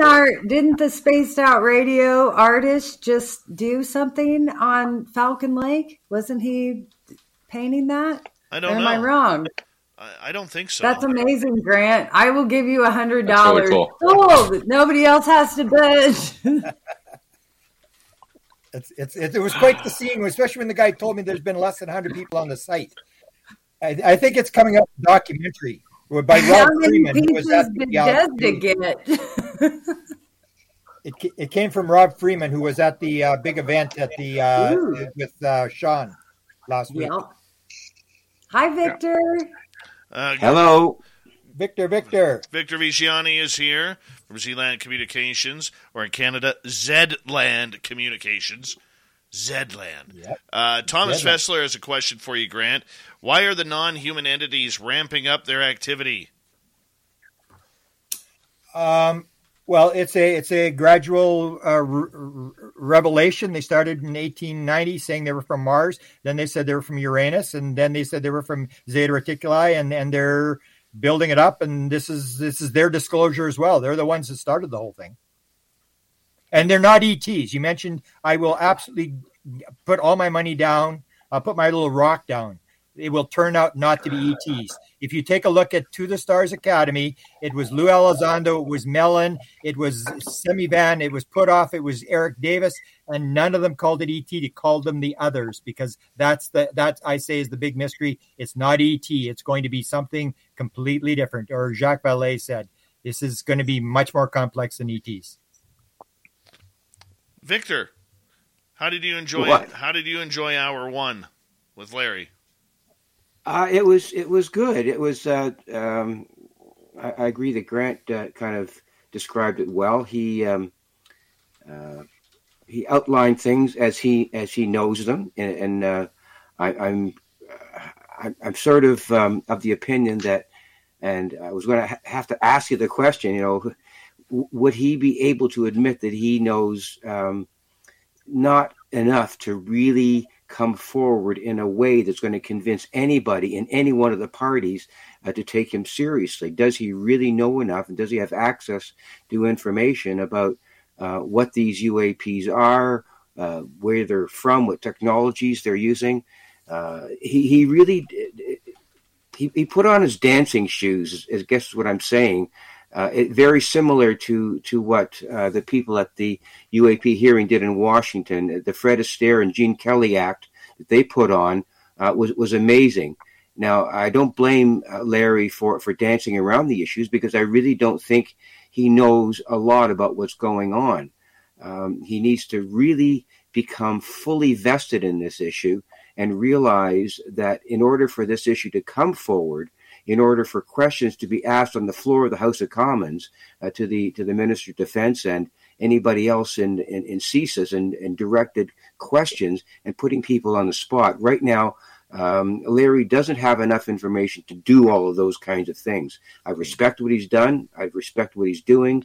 My conversations with Drew indicate that Drew is extremely knowledgeable about this information, and it's going to take a lot of time for Larry to get up to speed with what's really happening with respect to the entirety of the issue, not just the UAP issue, but the issues of technology, of how these craft move back and forth, all the things that they're exhibiting with respect to technology. And if Larry can make that case clearly, excuse me, the technology issue clearly, I think people will perk up. They're not going to perk up on about ETs or extraterrestrials yet. They might eventually, they might talk about the abduction phenomenon or the experiences phenomenon. They might begin talking about consciousness, but it's nowhere near the time to bring those issues forward. Victor, I'm going to get you to hold on right there, because we are going to come back to the show here in 3 seconds.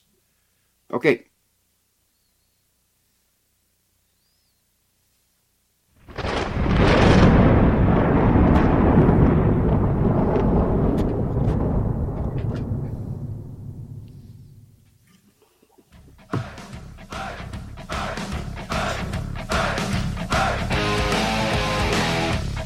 We pass the halfway point of Spaced Out Radio tonight. My name is Dave Scott. Thank you so much for tuning us in as we talk UFOs over Canada.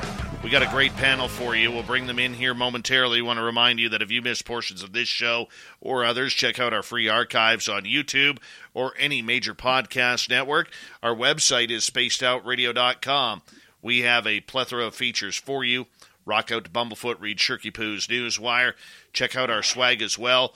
Follow us on Twitter at Spaced Out Radio, Instagram, Spaced Out Radio Show, and on TikTok at Spaced Out Radio. We continue on with the panel tonight, reacting to Member of Parliament Larry Maguire from the Conservative Party of Canada coming out and bringing UFOs to the topic of government officials within Ottawa, Canada's capital. Joining us tonight, the legendary Grant Cameron from Zealand Communications, Victor Vigiani, Sean Cahill, and Nicole Sakic. And I want to get right to it, because Larry Maguire was very hesitant to say where these craft are from, but it was a very, I'm going to use the term American government type answer where we know it's not from here, but he was very afraid to say where it was from. It reminds me of the early stages of what the To the Stars Academy was trying to say about this whole topic, to take it in phases. And Sean, you and I have talked about these phases before. Do you see, because of the infancy of this subject right now within the Canadian Parliament, that they have to take it, Sean, with infant legs? Well, yeah, I do. I really do. And I mean, you know, as Victor said, we're not ready for the consciousness piece right now in the mainstream. That's why folks like myself and Rob and others were where we were this weekend working on what we're working on. Because like you know, somebody else is working on something ahead of time. You know what I mean? And that's basically who we swim in the pool with. But there's two sides to this. There is a nuts and bolts side, and that's something that people can wrap their head around. That's what government folks and military folks can wrap their heads around. And that we have to start there with those baby steps. People have to be given a chance to tiptoe up to this the way that we did. You know, a lot of people were talking a few weeks back about the learning curve surrounding this topic. You know, there's a lot of people getting into it very quickly and very good at it, learning a lot of things. But unfortunately, those are the folks that are informing leadership for the most part. Leadership's not going to the pool of the people who've been working on it for decades at a time, like Grant and other folks here. So in a lot of cases, we're the people in this room right here that are informing those new thought leaders, those staffers, those assistants, those other, you know, congressional personnel and government aspects. But it's like this tiptoeing race, you know, because you want to get there, but you don't want to go too fast that you scare people away. So I think we're on a good track. And I think that if Canada and other international partners mirror in a way what we did, I think they'll find the same success. Victor, let's get your opinion of that. Well, I completely agree with what Sean is saying. It's and your analogy of infant legs, because there are different levels of understanding and different levels of how people will interpret or internalize this information. There's a certain reluctancy within the human family to accept the fact that this is going on. And I have always made the analysis, and I use my background as a school principal with respect to this issue, which is the parallels are amazingly similar with respect to the issue of child abuse. When I was a principal in the early 80s, the government here in Ontario brought in legislation to address the issue of child abuse. Before that, it was a non sequitur. You did not speak about, children were not allowed to disclose what was happening in their homes, the sexual abuse that was going on, the physical abuse that was going on. Then all of a sudden, the nurses within Ontario came to schools with programs that allowed children, puppet programs and different kind of theater presentations that allowed children to come forward to talk about this. And when we had one of the programs at my school, St. Matthew's School here in Toronto, the day that we had the program, we had grade 1s to 4s in the gym, and then we had grades 5 to 8 in the gym in 2 separate performances. And after that performance, after both performances, we had 87 disclosures of children who came forward that said that they were raped by their uncle, who put their hand down my pants, and my dad hits my mother and me with a shoe every morning before he goes to work. 87 disclosures. Now, that's a pretty kind of powerful thing to acknowledge. And we're going through the same kind of thing with respect to this issue. People are fearful of talking about it. Politicians won't touch it, but eventually politicians are going to see that they'll have to touch it, that they'll have to get into what's going on and dismiss this whole Fred Astaire and Gene Kelly approach that we saw at the hearings in Washington, D.C., and to some degree, how Larry managed some of your questions this evening. That's going to be a thing of the past very, very soon. And eventually people are going to be talking about this like they talk about the issue of child abuse and other really important issues like abortion and like women's rights. And it will be uncovered completely, but it's going to take some time for people to get there. All right, Greg Cameron, let's bring you in here on the subject. I mean, do you see this getting bipartisan type of support within the Canadian parliamentary system, or do you see the game starting to be played with this? Well, no, if they get it in front of a committee, then it's going to be a free for all, because you know how Canadian politics works. I mean, everybody goes in there, and it's the matter of getting the government party to have the hearing. They're the ones that have to approve the hearing and bring the people in and stuff like that. Once you get there, but I still maintain, as we go back to this thing, I still maintain, when you go to Lou Elizondo and you say, Lou, where are they from? He says, I don't know. Lou ain't lying. They don't know where this is from. This is much more complex than people think. That's why I would give Maguire the benefit of the doubt. He doesn't know. I don't know. Nobody knows. Anybody who says they know, like the Canadians. The Canadian alien his name was Afa. And I remember Afa claimed he was from Uranus. And he said there was 500 million people on Uranus. And I remember Wilbur Smith's assistant, the metallurgist guy, said, let me tell you what, don't ever think for a second that Wilbur Smith and I believe this guy was from Uranus. We got to realize that this is way more complex. I think Maguire is telling what he knows. He doesn't know that much. I don't think any of them know. It's almost like Jim Semivan, who is behind this entire disclosure. He's the guy that started this thing in 2016. He was face to face with the beings, and he said, there does not appear to be any there. Does that sound like he's lying, or that sounds like he doesn't know and nobody knows? Yes, we know there's UFO sightings. Yes, we know there's hardware. Yes, we know there's bodies. But beyond that, I don't think they really know too much of anything. One other comment I'd like to quickly make. The difference between the Americans and the Canadians is Americans are going to look more at national security issues. So what you see is the hearings are all about Space Command and they're interfering with our military and all this kind of stuff. In Canada, we couldn't care less about that. It's about hockey. So what does Maguire say? He says, I'd like to get...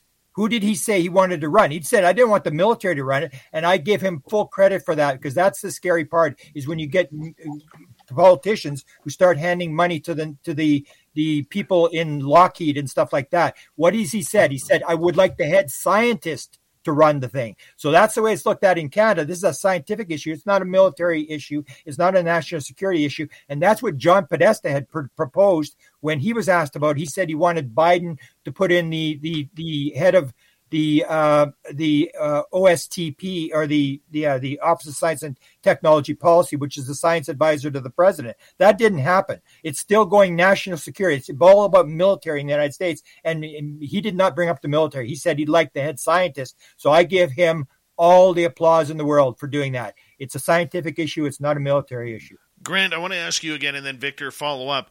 What is the difference between disclosure in the United States and disclosure in Canada? I think disclosure in Canada is more an issue of, this is really cool, what do you think this is? And it's been hijacked in the United States by the military contractors, by the people who want money. And that's what Eisenhower warned about in his last speech. He said, beware the military-industrial congressional complex. And that means that once you get politicians in there and you close the cycle and they start handing money to the military contractors and the military is involved, you're never going to stop it. Because if you take a look at, and Drew mentioned this when I talked to Drew, the assistant for Maguire, he's talking to somebody about the F-35 in the United States, which Canada is sort of fighting about buying this high-priced jet.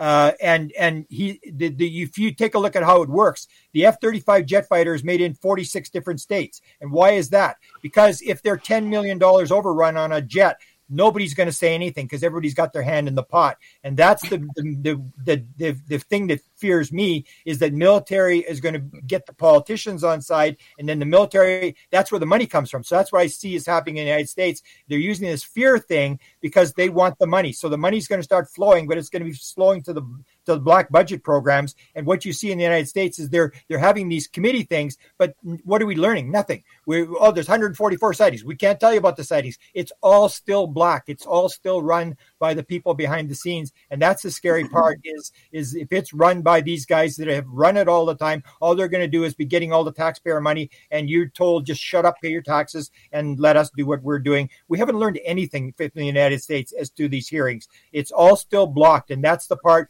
where we got to get it into a committee where people get to talk, and it's got nothing to do with military. Victor, what is the difference between disclosure Canada-wise and American-wise? Well, there's a big difference with respect to, I guess, the culture. First of all, there's the cultural differences between us and the United States.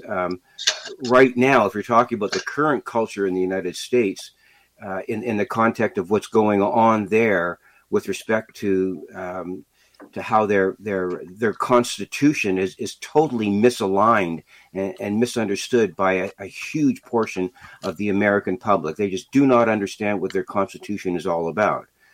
Democracy is in a threat position. The very leadership in the United States is under threat. So that is extremely difficult, a very difficult context for which any kind of disclosure, and I'd like to use the word acknowledgement to come forward.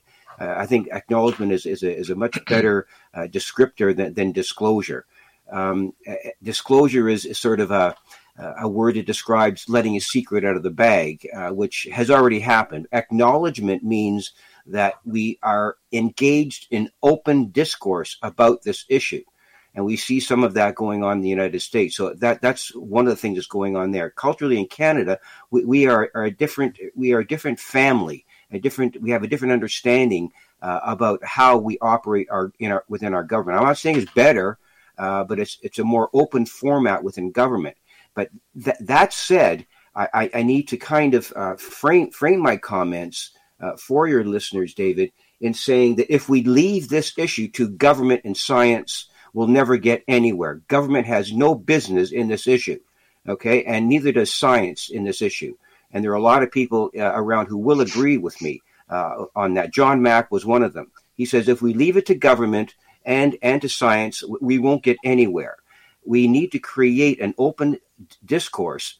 First of all, the kind of discourse is going on right now, the way that the people that are hearing my words and people that are hearing your words have to take this on as a family, as a human family, to create a discourse so that we're all talking about this issue and that we all realize that we're dealing with an off-world situation, be it interdimensional, be it whatever it happens to be. And as soon as that open discourse takes place, then I think whoever these beings, these off-world creatures, being whatever you want to call them are, will it kind of understand that we are attempting as a human family to deal with this issue among the family, not with government, not with science, but among the human family and the consciousness among us as a family. And once whoever these beings are realize that we are being prepared to make contact, then contact will occur directly from whoever these beings are to us as a human family. That's how it's going to happen.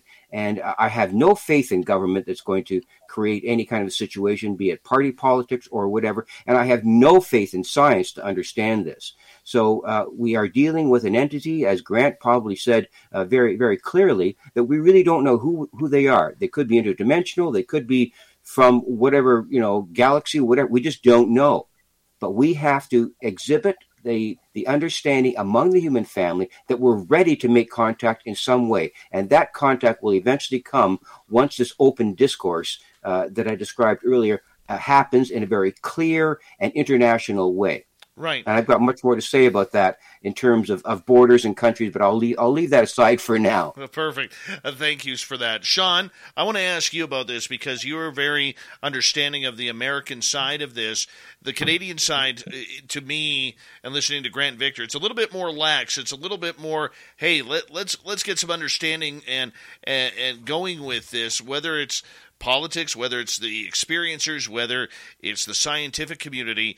How do you see that differing on a disclosure end? Because disclosure, to me, has a different meaning for every person who has either eyewitnessed or experienced the phenomena compared to those who have never experienced but have an interest in the topic. Well, from talking to me for the last couple of years and us being friends and not pulling any punches when we're working on this, that I'm not a big fan of a lot of the semantics that the guys were using. I'm batting cleanup now, so I get to talk about everybody. But I wasn't a fan of a lot of the semantics. I want to say I agree pretty much with the overall message. But, I'm going to make a joke right now. But, I had lunch with government and science last week, and they told me that, there's no dude named government. There's no person named science. Stop saying it like that. because everyone I work with is in government and science, and they want to work on this, and they're very interested. So that demonization of large blocks of leadership has got to stop. Pardon me for railing on that for a minute. But I totally agree with you otherwise. This is a conversation that we all have to have. But let me say this. I've been telling you since I met you that disclosure already happened. And now finally we're all agreeing that we don't know what the hell's going on. And that goes all the way up to the top. Because the question is, where are they from? Who do you ask? We have to ask them. And they're not exactly showing up with any consistency. You know, as Grant mentioned earlier, you know, if these communications are legitimate and they're telling us they're from Uranus, well, how about you follow that up with a little explanation of how you're living in a gas giant and why that would make sense? You know, these little bits and snippets that we have over the years, well, they're from Zeta Reticuli. How the hell do we know any of that? We can't trace any of this thing back to an origin. So that's why I'm also a fan of Jacques Vallée, because he talks about, you know, a slot machine of probability sometimes with this and the way that it keeps coming up. So don't want to keep railing on stuff, just want to get a lot of information densely packed in. I think it's going to come down, unfortunately, to semantics. We're going to have to find the right words that make sense to everybody at the same time. So for some people, it's already been disclosure because they're not being presumptuous about origins and things like that. Acknowledgement is great. I love acknowledgement. If we can get the government just to say something crazy is going on and we don't get it and we can't control it, we need more help, you know, that's a great place to start to me. But it can't just be the conversation any of us hope and dream for or want. It has to be the one that's real. And so that's why I've always leaned on nuts and bolts. But the other side is absolutely important. That's why I was at the Monroe Institute for this whole past weekend. And the public isn't ready for that, but the Spaced Out Radio audience is. And so that's where it's going to start, and it's going to evangelize out from there and in other places too. Pardon me for using the word evangelize, because I don't want to lean in too hard. But hey, end rant, and I'll step off the soapbox. All right, Greg Cameron, let's bring you back in. Nicole, I'm not ignoring you. I know our time is limited with Grant here, and I want to make sure we get Grant in here as much as we can with about 5 minutes to go. Grant, the idea that the Canadian government needs to bring all facets together from CSIS, the RCMP, the DND, NAV Canada, Transport Canada, and every group available to have that outside of Chris Rutkowski, who seems to get every piece of paper put his way, and kudos to him for building that bridge. Do you see in the next couple of years where we do have a branch or all of this information coming together so we can start gluing some of these puzzle pieces together or being made more accessible to the mainstream public? Well, once again, I think it comes down to this committee. If they can get the committee going, then you can call in witnesses. You can bring in Lou Elizondo. You can raise consciousness. That's what it's really all about here. It's not really finding out direct answers. You raise consciousness. You get people talking about it. And it's like gay rights. It's like gay marriage. It's like African-American rights. When enough people talk about it, people are going to make the right decision. You just got to keep talking. There was a lot of bad jokes made about African Americans and gays and stuff. And then it just suddenly changes. It just suddenly flips. And you get guys like Cheney saying, oh yeah, gay marriage is okay. And that's the way it works. You need to raise the consciousness. So that's what I think really has to happen. In terms of the departments, you're not going to have anybody in any of these departments that knows what's going on. Or if they do know what's going on, they ain't volunteering to go in. So it's not a thing where everybody's hiding the biscuit and we just got to find those people and they're all going to go together. My father was in the government. He was a pilot for the Canadian government. And I knew people in his office, and I don't think anybody except a couple of people really know what's going on. Most of them could not care less. They have no idea. The same in the United States. Until you get to the high ranks, Majority of people have no clue what's going on. They're doing their little job. They don't know what's going on in the next office. It's like I always make the joke. I worked at the University of Manitoba. I had keys to 8 vice president's office. I had the keys to the president's office. I had keys to human resources. I had keys to payroll. I had keys to almost every room in the thing. I left 6 months before a major buyout. Do you think I knew what was going on at the university? No, I only knew my little thing. And I didn't. You think everybody knows what's going on. Everybody knows their little job. So I don't think you're going to get, you need this thing where you have a platform where people can come. And that's what's happening in the United States by Jim Semivan starting this whole thing. You got this thing, the New York Times, and even Maguire says it was the New York Times article that got him going. And I remember when Steve Bassett, I tell the story, Steve Bassett at an X conference, and we're going on this thing. When do you think disclosure is going to take place? And everybody's saying 6 months, 1 year. And they came to me and I said, 2042. I never in my life, in 47 years, ever believed what happened would happen when that New York Times article came out. It was sort of like everybody said, yeah, we know that. Okay, let's go to the next thing. It was nobody jumped off a building. Nobody committed suicide. The stock market didn't melt down. It moved and things have changed. And I've been in this for 47 years. More things have happened in the last 5 years than 47. This thing is rolling along. I have no problem that this thing is going to unravel. Maguire is a big part of what's going on in Canada. And it's the same as I disagreed with a lot of stuff that Paul Hellyer said. But because Paul Hellyer was the former Minister of Defense, everybody listened to him and it raised the consciousness. And when Maguire starts talking, a lot of people are going to listen. There's a lot of newspapers going to pick it up and it's going to raise the consciousness. And if once you get a committee and the discussion starts, then you can bring in Lou Elizondo, Mellon, all these people and put them under oath and the thing will roll. I'm very optimistic of what's happening. With 1 minute to go, Grant, you think we're going to see hearings in Canada?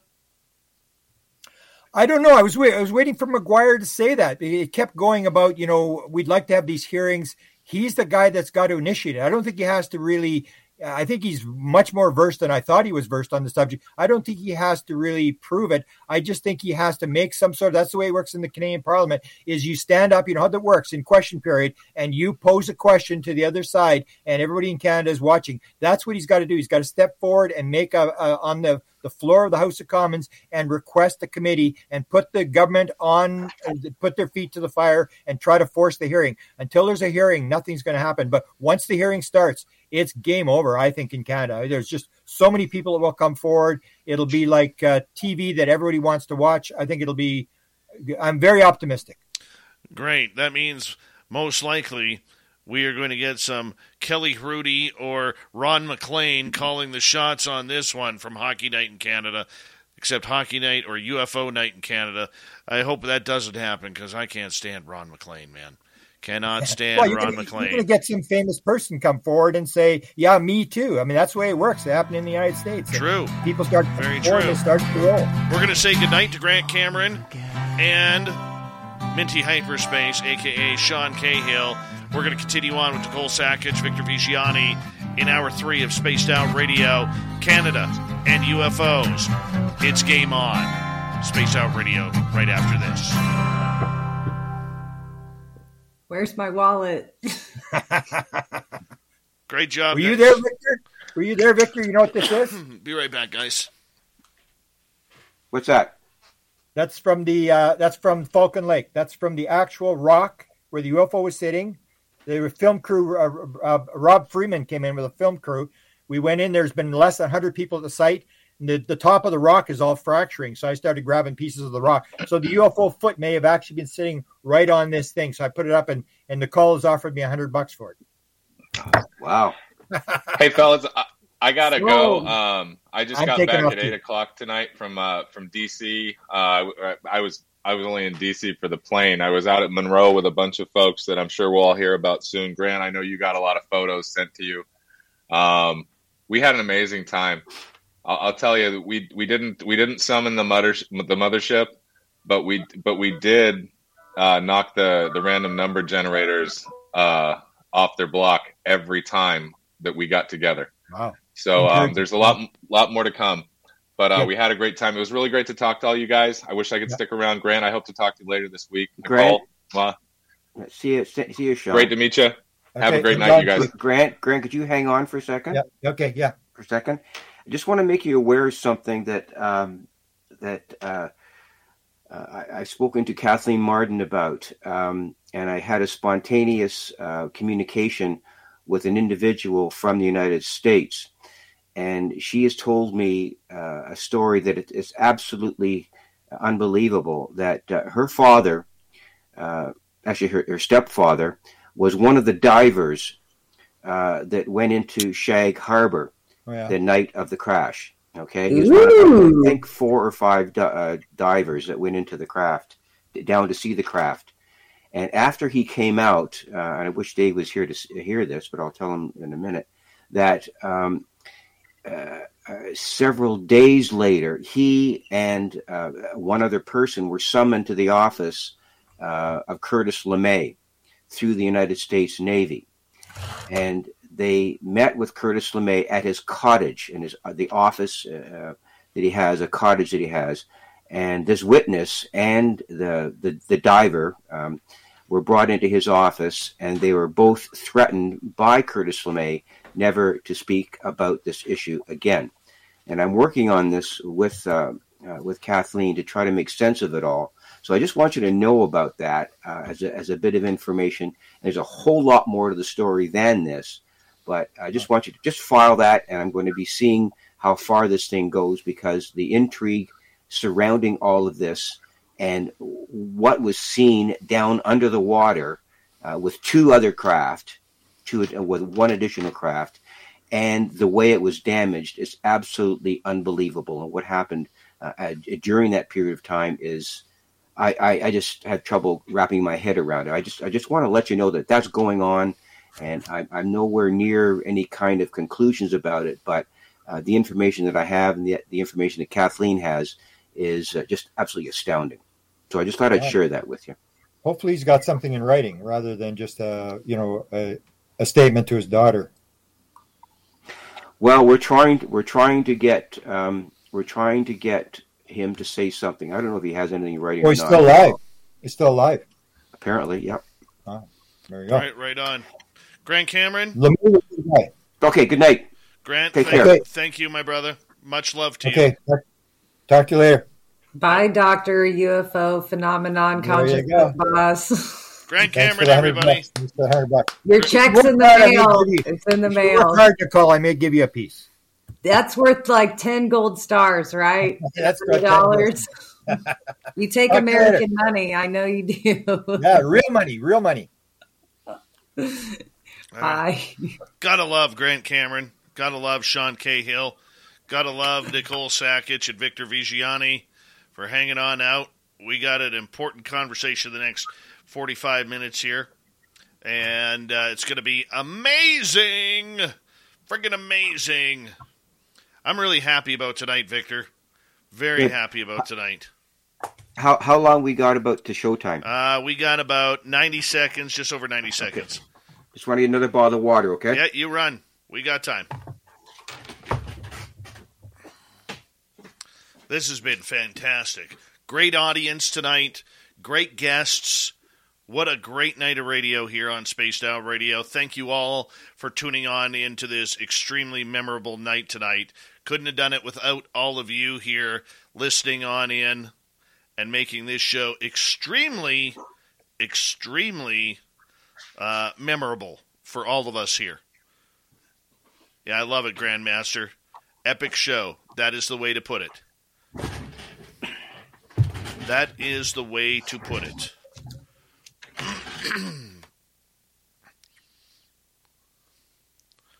I have been working on getting Larry Maguire, and Nicole and Victor know this. I've been working on this for over 2 years. Hi, Mad Scientist Happy. How are you? Over 2 years I've been working on this, and there's still more to come out. And I could tell everybody that I am going to be having further conversations with other politicians behind the scenes up here in Canada very, very soon regarding this subject. And yes, Victor and Grant are both Canadian. And I want to say a big thank you tonight to Thomas ×2, Dry Toast, Pix, Obi, Grant ×2, Victor, Cherokee, Sally, Ken, Bob, and Carl for the amazing super chats. Love the support of SOR and love the support of everybody who's given us a thumbs up, thumbs down. Hit that subscribe button. We're going to rock and roll here in about 5 seconds with hour number 3, and let's push it. We got a lot more information coming. Here we go.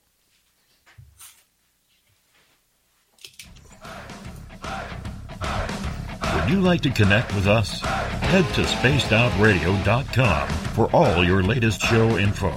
Now, back to Dave Scott and SOR. Third and final hour of Spaced Out Radio is now underway. My name is Dave Scott. Thank you so much for tuning on into this historic night of radio here on the mighty SOR. We very much appreciate it. Hello to everyone listening in on our terrestrial affiliates around North America and digitally on Odyssey Radio, TalkStream Live, and KPNL. All of our archives are free. Join us at youtube.com/Spaced Out Radio. Do old Davey the favor, hit that subscribe button. The Desert Clam has set the password for tonight in the SOR Space Travelers Club. No Pegacle is your password. Use it wisely, Space Travelers, as the Clam sets a password each and every night right here on Spaced Out Radio. Our website is spacedoutradio.com. We have a plethora of features for you. Rock out to Bumblefoot, read Shirky Poo's Newswire, check out our swag as well. Follow us on Twitter at Spaced Out Radio, Instagram at Spaced Out Radio Show, and on TikTok at Spaced Out Radio. We continue on with our panel tonight, looking in and going over the words of Member of Parliament Larry Maguire from the Conservative Party of Canada, who's really breaking open this story of UAP over Canadian airspace and nuclear facilities. We are joined by Victor Vigiani from Zealand Communication, author, researcher, and part of the Spaced Out Radio team. Nicole Sakic is here as well. And I want to ask you, Victor, and get right into it with the fact that we have, I asked Grant Cameron this right before the break, I'll ask you now. We have so many different facets of information and files upon files of information that are stored at Transport Canada, NAV Canada, CSIS, the RCMP, the Department of National Defense, other conglomerates and organizations as well, and alphabet agencies. How do we start getting all of this put together to start solving this puzzle piece? Well, I can answer that question pretty accurately using a bit of a metaphor, if you want. And I think you and I'm not sure about Nicole, but you and I are probably of a generation where you might remember going into one of these large department stores and walking through the audio visual section of the Eatons or Simpsons or the Bay or whatever. And you remember the large wall where there's all the TVs on it. How many TVs were up there, Dave? 25, 30, 50 TVs all up in the same wall, okay? And you stand there as a kid, as a 10-year-old, and some of the TVs were on one station or another station or whatever it happens to be. And that little kid is sitting there looking at those argumentatively 25 televisions. And how does a 10-year-old make sense of the sensory input from all 25 of those televisions? He can't. And there's no way even an adult couldn't make sense of all the sensory input that's coming forward from those 25 or 50 televisions. That's what we're confronted with here. And you just outlined it very, very carefully in the question to me. We have to try to put these pieces of the puzzle together. And as far as I'm concerned, right now, there are probably 4 or 5 different lenses through which this information is coming to us. If there's a cultural lens of disbelief, there's a military lens of this national threat. There's a scientific lens of, these are all just X, Y, and Z craft from wherever. There's an anthropological lens that these things, these craft, these beings have been around on Earth for hundreds of thousands of years. And some of the anthropological information, as crazy as it might sound, is a lens through which we get information that these beings actually created us. I don't know if I believe that or not, but I'm saying that that's a lens. And then there's the political lens that we have to interpret. So I guess an answer to your question is we've got to sort out those lenses and bring them into closer focus to see what they have in common and which ones to eliminate. And that's where I think we're at. And as I said earlier in the program, the only way to do that is to create in Canada, and I think we can do it, and Larry's on the right track with it, is create an open discourse, an open narrative within the Canadian context and discuss this thing and just literally sit down at the table like a family would sit down for a family meeting and say, okay, let's sort this out. What does it really mean? With no political bias and no agendas, what does it really mean to the human family? And what does it mean to us as Canadians? And that's the kind of discourse that I think, I got the sense that I think that that's what Larry wants. I sort of watched his body language. I watched his eyes. I watched his expression. And I think he's the kind of person, he's the kind of personality that can do this. I think he's a consensus builder. That's what I liked about what Larry did. I think he's a consensus, and that's what we need. We don't need a flag waving leader kind of thing. We don't need an authoritarian. We need a consensus builder, and I think that's exactly where Larry is. So, I guess in answer to your question, I think we can do it, but we're going to have to be very, very circumspect about how we handle it. Nicole, I'm curious your thoughts on that. Well, I think it kind of follows suit with what Grant, Victor mentioned before, and Sean even touched on, with these being social movement issues as well as political issues, military issues, science issues, academic issues, all at play. And I think what we've seen so far with the United States hearing is, they just hammered over and over and over again, ending the stigmata. And I think that is an important step in reshaping this narrative that I think, honestly, the reshaping of this narrative, I think, started when Hillary Clinton said UAP on, was it Jimmy Kimmel's show? I believe so. Yeah. So this reshaping has been talked about and spoken of over decades. And really, it takes people interested in the community and moving it forward and trying to figure it out to reshape it. And yeah, we're all right. There's a lot of irons in the fire right now, and nobody really knows how to move it forward. Except ending the stigmata, they've already said it's been important. It increased the number of reports that the UAPTF already received. So I think once this stigmata or stigma is taken away, I've done that twice, I think, is taken away or lessened, I think we're already starting to see the narrative shift in what is an experience and what is an experience-er and what that really means. And I know Grant's the king of talking documents, but we have dug through correspondence and documents of Cosmic Club working group members where I think it was maybe over a decade ago where they stopped referring to it as ufology and it was more phenomenology. And they were looking for phenomenologists, not ufologists. And so that started giving people in the research field more clues to dig on. It's like, well, where are they going with this? That's where it leads to, the psychic abilities and mental capabilities and consciousness like we're talking about now. So we know that narrative needs to be reshaped. It's not, to quote Harry Reid, it's not little green men. It's not just flying saucers in the sky.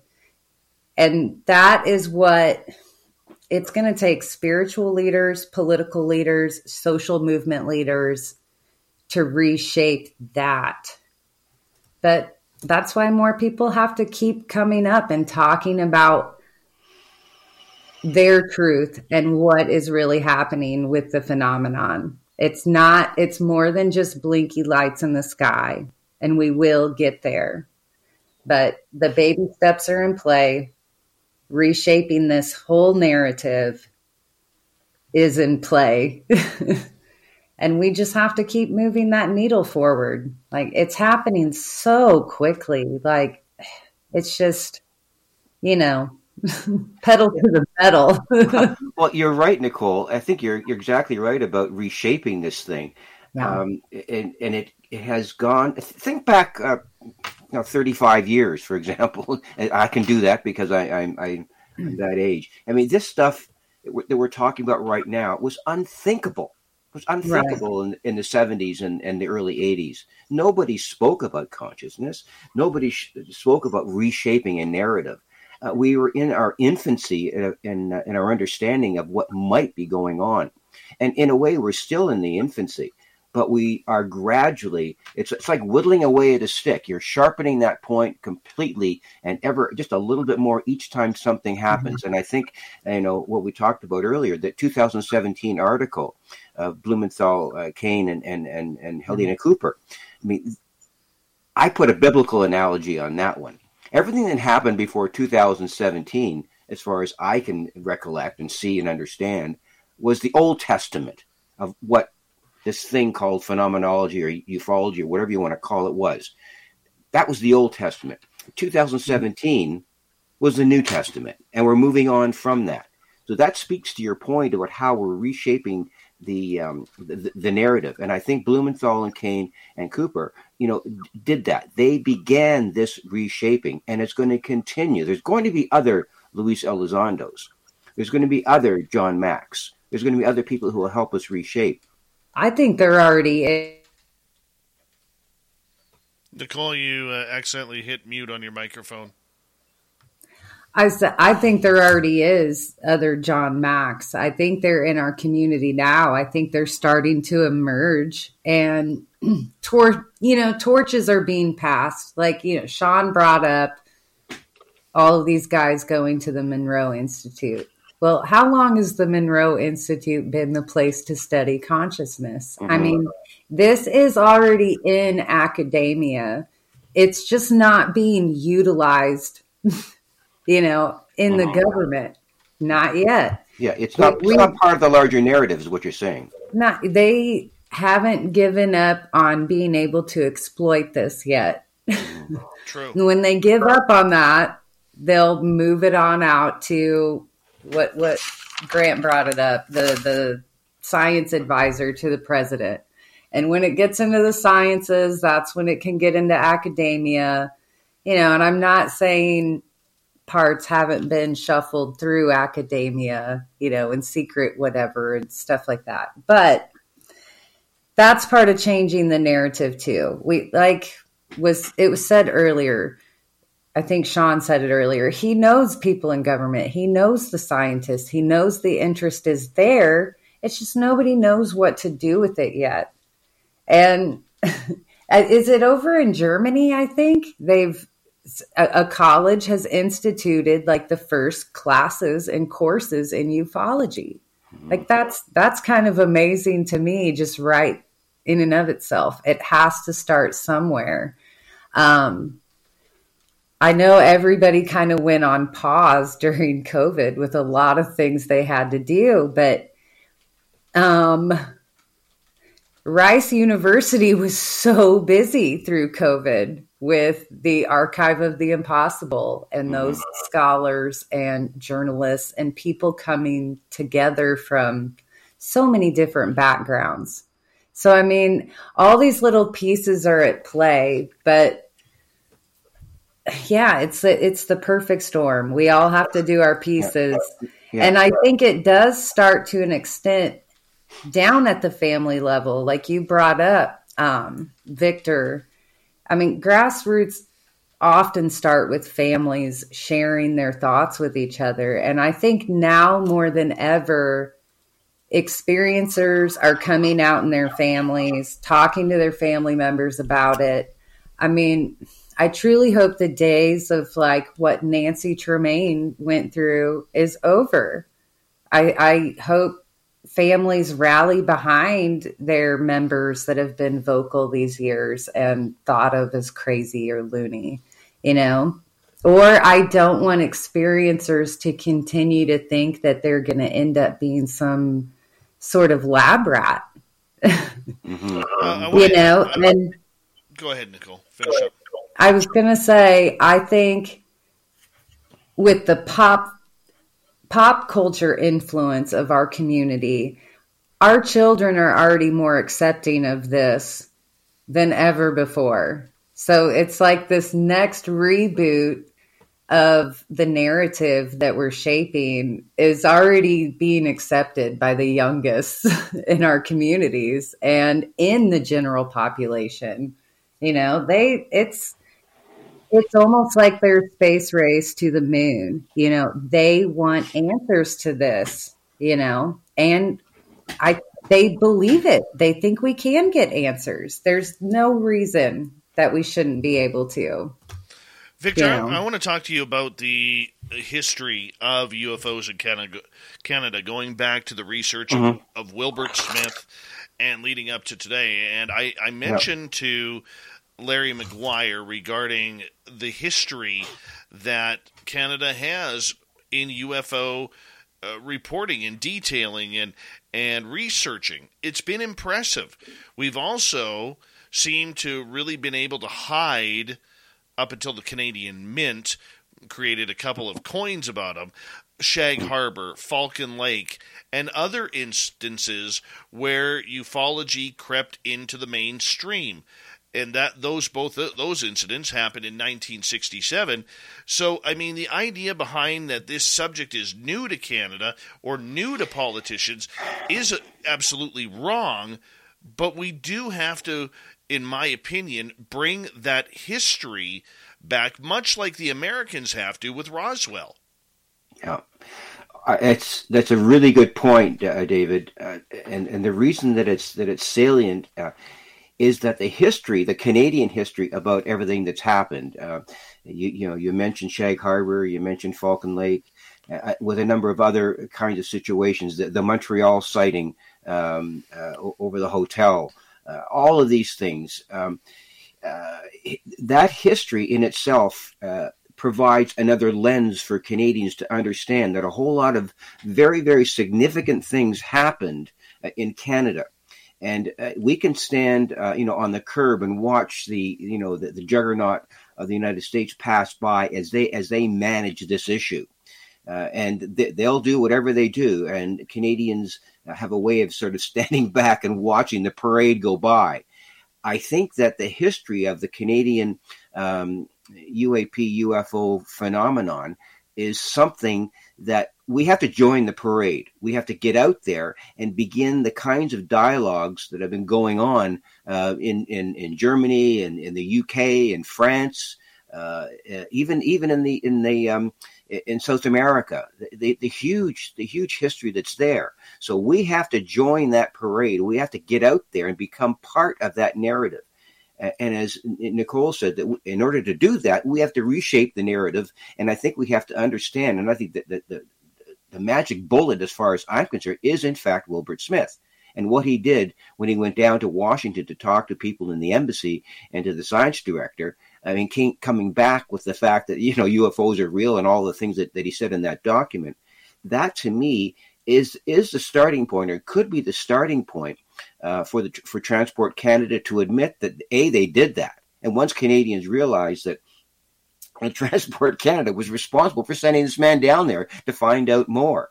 And those are kinds of contexts that the history provides for us. And if you don't have an understanding of history, the Canadian aspect of it right now with respect to this issue, we can't move forward in the proper way. So it's almost like holding up your end of the table if all the legs collapse. I think Canadians have to do that. We have to hold up what's relevant within history in order to understand and move forward into the future to understand what's really going on. So that's one of the things I think that, you're doing that with your radio program. You are providing an outlet for not only where this thing is going, but where it's been. And I think Canadians who are new to this, who are listening to it right now, who are saying, and the Canadians are doing it all the time. And I speak to these Canadian people, and what they ask me? They ask me, and the way I try to explain it to them is, Victor, how long has this been going on, and why the hell don't I know about it? And that's what journalists are saying to me, the good ones that really want to know. So that really kind of indicates there's a hunger out there to know. So in order for me to explain it, I've got to go back to history to provide the context. Absolutely. So history, it provides, it's like a springboard into the next aspect of reshaping the narrative. Because if you don't know the history, you really don't know what's coming in the future. And that's a very, very important part of what I think Larry Maguire is beginning here in Canada. And that's what, Paul Hellyer tried to do that too. But I think Larry, in his own unique way, could be another, I guess, extremely important person in Canadian history with respect to getting all of this thing moving and getting questions on the floor of the House of Commons during question period and asking the Minister of Defence, as she sits in her seat, ask her to stand up and explain what she knows about it, how Sagen was briefed, and what the Transport Canada documents tell us.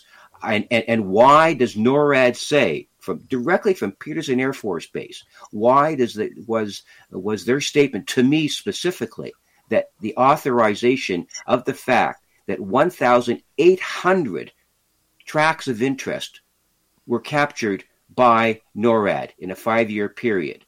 Okay, and each year with 75 intercepts each year. Have her explain that. And I've got the document that proves that the commander of NORAD gave that information in an authorized way to me directly in a document. And I've never heard any talk about that at all. So that's part of history, and that has to be explained. And if it's explained and spoken about on the floor of the House of Commons, boy, you're going to get a lot of questions after that. I think outside of CTV and Saga 960, where we broadcast and your good friend Richard Sirott broadcasts. Right. I don't think the Canadian media really understands this entire topic. They do Doesn't not have a clue. They don't have a clue. And look, I know before this show, I tweeted major members of the Canadian media who cover politics regarding this. And within 24 hours, Victor, of the U.S. hearings, I did 5 interviews across Canada regarding UFOs. Not one person asked me about Canada. Not one host, not one journalist asked me about the Canadian side of this. It was, I was baffled. You're asking a Canadian host of a Canadian show about what's going on in the U.S., which is great, because that Canadian host kind of knew what was going on. All right?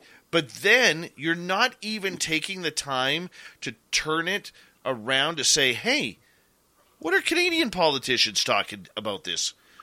Why aren't we talking about it? It could have said, we are. I had to squeeze it into 4 of the interviews. 4. That watch Larry Maguire. Watch Larry Maguire. Watch Larry Maguire. Victor Vigiani, Nicole Sackage, you guys hold on. We got you for another 30 minutes here on Spaced Out Radio. It's a special show tonight. Larry Maguire was in the first hour, the Member of Parliament for the Conservative Party of Canada, opening up the UAP topic. And then in hour 2, we had Grant Cameron, Sean Cahill, and Victor Vigiani and Nicole Sackage. We're going to continue with them as analysts, Canada's in the UFO conversation now. Excellent. Oh, yeah. Good radio, man. Good radio. So the Ontario elections were today, correct? No, there are tomorrow, Thursday. Oh, yeah, tomorrow. Well, today. Today. Yeah, you're right. Okay, so I'm going to tip you off. Saga 960 is is holding off on this show until Monday. They want a clear slate to run this show because they want to go nuts on Twitter about it. They want to go nuts on their social media. I'm going to be going on with Richard, with Norm Murray, and with Mark Petroni regarding talking to Maguire And so they really want to pump it up because that will hopefully, Mississauga's signal bleeds into Toronto. Right. Yeah. So they want to try and capture as many listeners on this because this is breaking. It is breaking. And they want to try and capture as many listeners as possible with this one. So they're going to hold off on that one. But I think it's going to be good because, we tweeted out a lot of people today, man. And I was watching who was doing the retweets, and not a single journalist even hit the like button. Wow. Not a single journalist. Like, what is going on here? Mm-hmm. What is going on? It's really a tragedy. It really, really is. I think for the life of me, they're far too cautious. Even someone like Daniel Otis, and I respect what he's doing, and I think it's great. And enjoy Melbourne. I think. I just don't think they had the courage to stand up and have some sort of special presentation or get W5 on this or get it on the Current, on CBC. I just don't think these larger media outlets have the courage and tenacity to really manage this thing properly. And this goes back, I guess, to ownership, I suppose. Does Bell not, the carrier, does Bell not care? Does CBC not care? What the hell are they afraid of? I just don't understand it. But I think there will be a time when it will happen. But it's almost like you've got something in your grasp and you don't want to grab it because you're going to have to do so much explaining as to why you didn't do anything about this before. And, Canadians are famous for that, Oh, yeah. Why the secrecy? Why the reluctance to hold back on this issue? So I don't know. I think we're too cautious, I think, as a culture, and maybe that's part of the problem. Well, I think it also has to do with the fact is, a lot of journalists still think they don't want to be the UFO journalist. They think they're going to wear a lot of egg on their face. Mm-hmm. Not everybody. If somebody actually took a look at Ralph Blumenthal, here's a Pulitzer Prize winner who believes this story is going on. Mm-hmm. That's all you need to do. Yeah.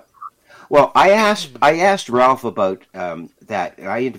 I've spoken to him many times, 4 or 5 times, and I actually interviewed him on my podcast.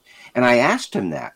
I said, when all of this stuff came forward, all of this new stuff came forward, with the Pentagon Papers and all of that, and the way the Washington Post handled it, and you're sitting in the room.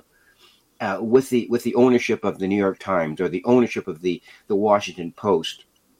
I'm not talking about journalists here and editors. I'm talking about ownership. And you're sitting down with your major editors, and somebody's got to say, yes, we're going to go with the story. And that's what the Washington Post did with Watergate, okay? With the owner, who was it, Kathleen, what was her name? Catherine, not coming to me. She was the one who said, yes, let's go for it. Let's go with this. And they let Woodward and Bernstein go with it. And it was the biggest success story of the century with respect to American politics. So somebody at that level has to make a decision. And really, there's nobody at Bell. There's nobody at CTV. There's nobody at Global who have the balls to make that kind of decision at this point. We're still waiting for ownership and the publicists at these major corporations in Canada to really step up and say, "Oh, listen, let's do this. Let's do this." Oh, I agree. So maybe, I agree. And they got to get the stigma out of their head that it's a bad thing. Yeah. It's a bad story. Yeah. I want to say a quick thank you to Thomas times 2, Dry Toast, Pix, Obi, Grant times 2, Victor, Cherokee, Sally, Ken, Bob, and Carl for the amazing super chats tonight. Thank you to all the veterans who've tuned us on in and all our regulars. And if you're new here, don't forget to hit that subscribe button, ring that bell. Here we go with the final half hour.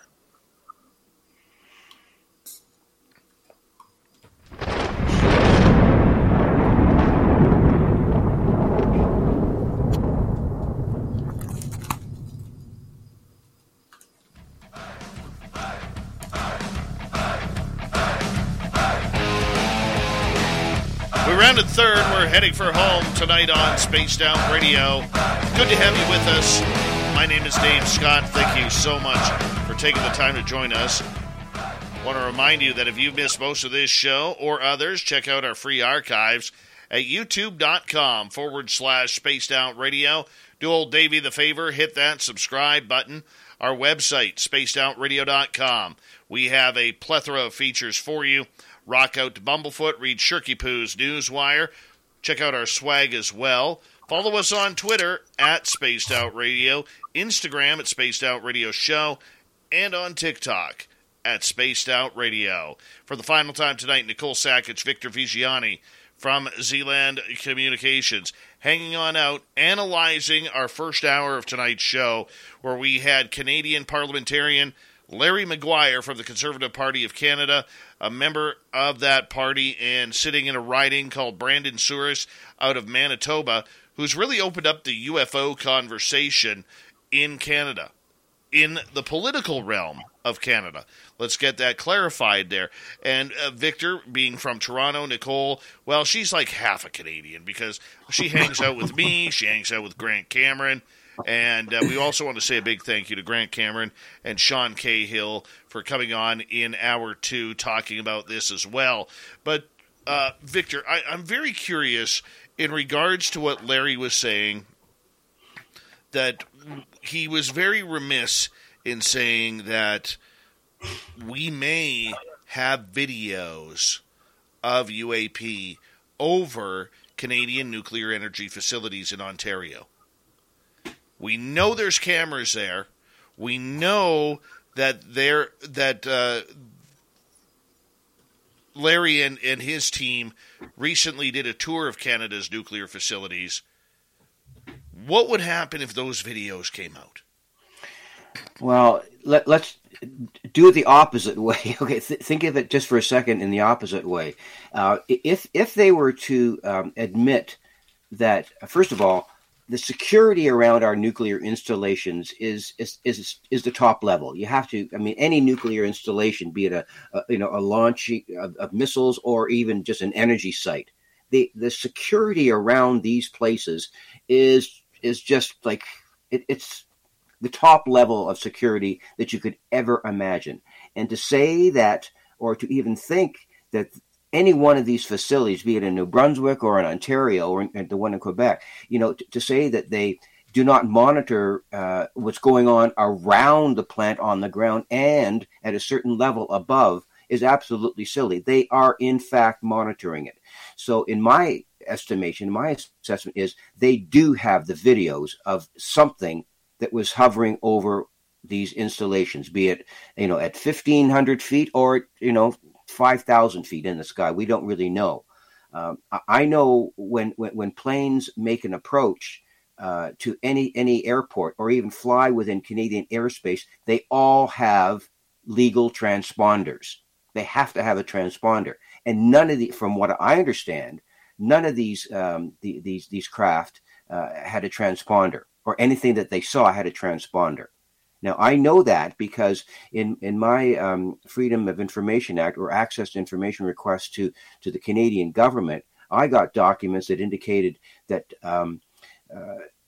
two F-18s were scrambled at Comox Air Force Base in 2001 to chase 3 UAP, or as they called them, unknown tracks, going out over the prairies, and they were scrambled, and they reached speeds of over 600 miles an hour and still couldn't catch these things. And none of these 3 unknown tracks had any kind of transponder.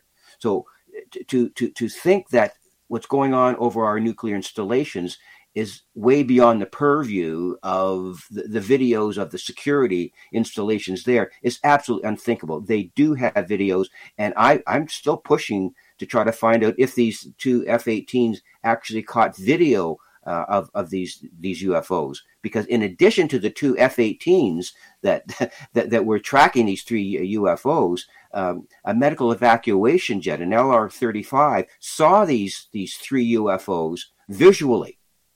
Okay, and then one of the last lines in the air traffic control report was CF-18s make contact at 35,000 feet. So we know that within the document. I've got the documents. It's a line by line. So I'm guessing, David, that that same thing in one way or another was captured on video over our nuclear facilities. There's absolutely no doubt in my mind. So if they release that, if they do in fact release it, or it does come forward either within a committee that Larry can push forward, that will be a big deal.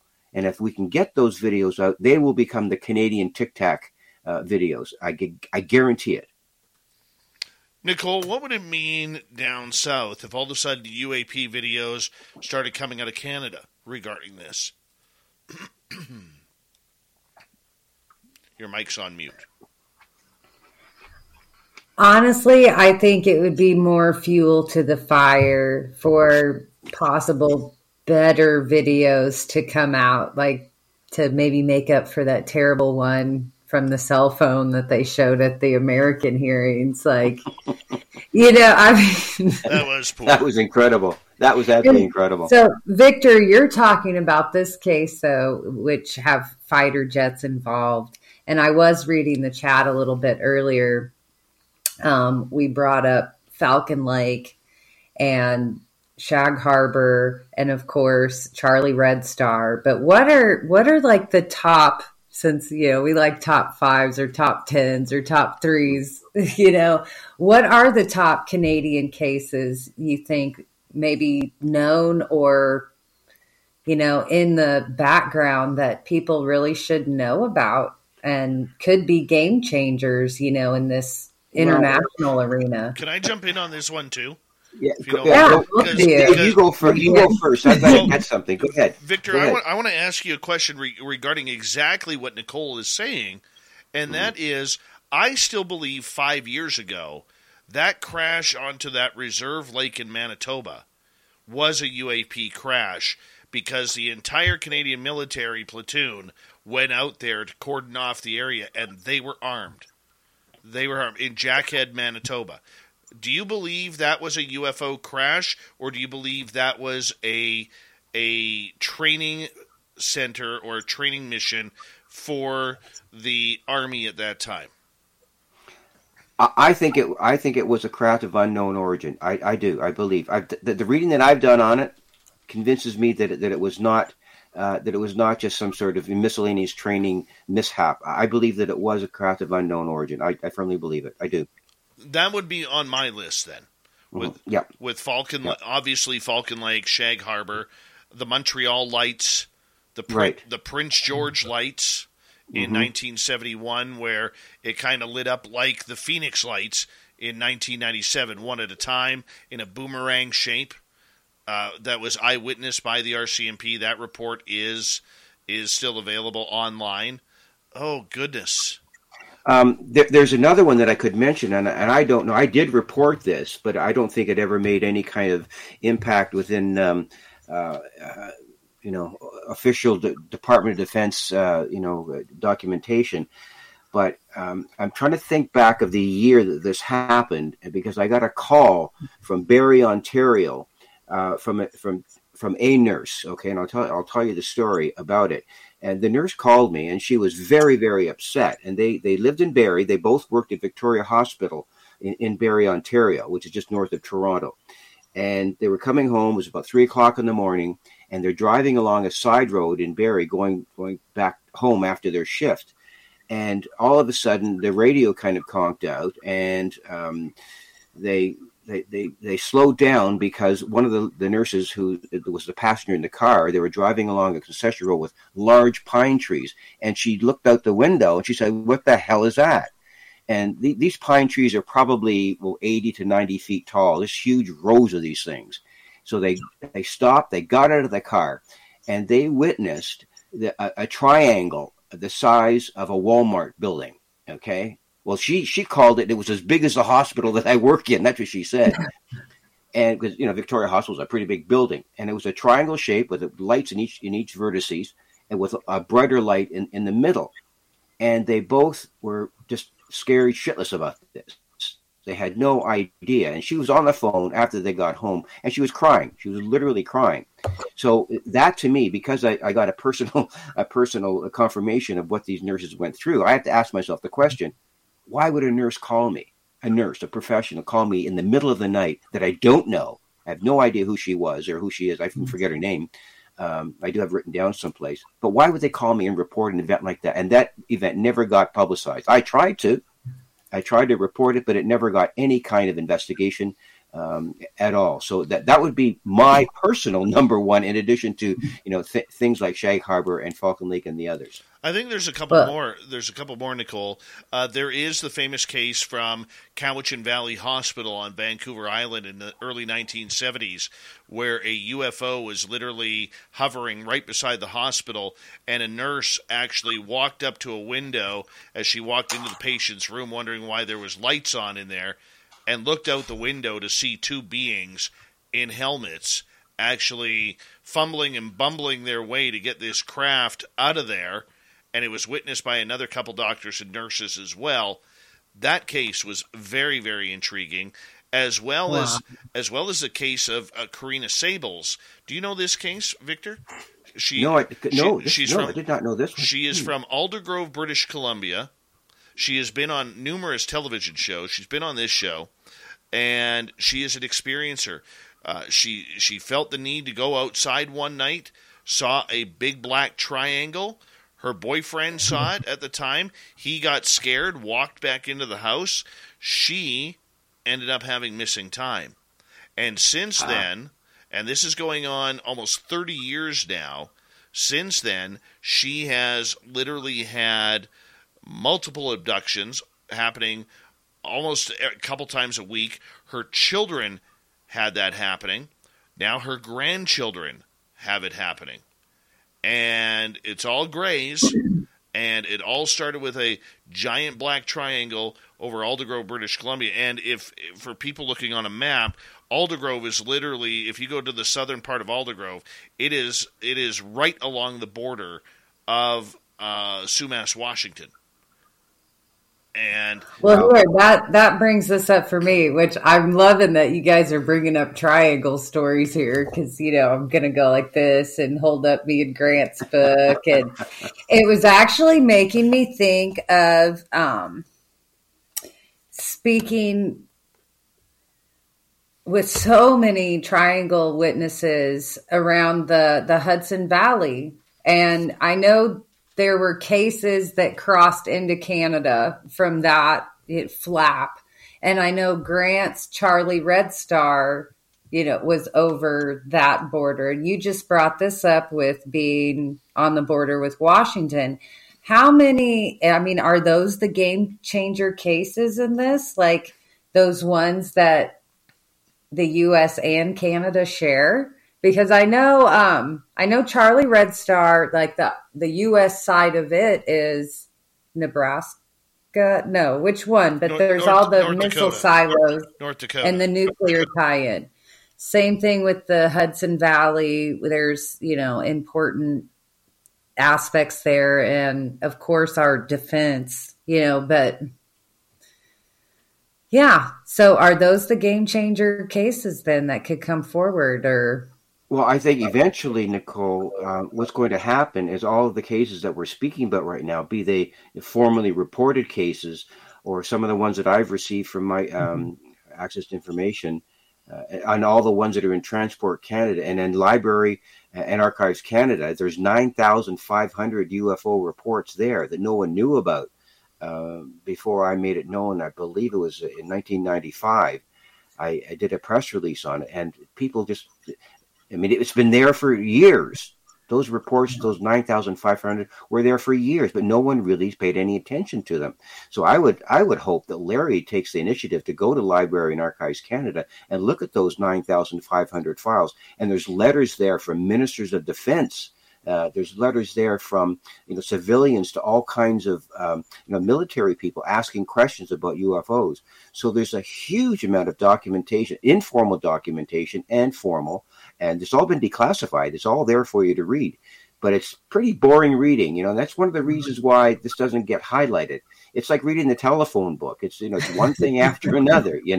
It's not really exciting stuff. But if Larry can get some of these 9,500 files out there and get them on the table of a committee I mean, they could spend, months analyzing these things and asking questions and posing the really good questions on the floor of the House of Commons. So the best cases are great, but then the plethora of individual cases that are there is more than enough for the United States to look at us and say, boy, why don't you guys wake up and do more with the files that you've already got rather than depending on Roswell and other U.S. situations, So Larry's going to have some work to do if he wants to really dig deep on this.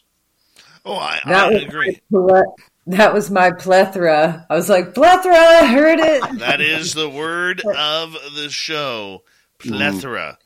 Every night. Victor, I'm going to argue with you, though, that those documents and things really aren't that boring. There are nerds out there like me that dig through the Stanton Friedman files, and it's like, it's my dear, boring, but it's so good. Like, no, you're right. I'm being facetious when I say that because I've done it. I've sat there when I first discovered these 9,500 files.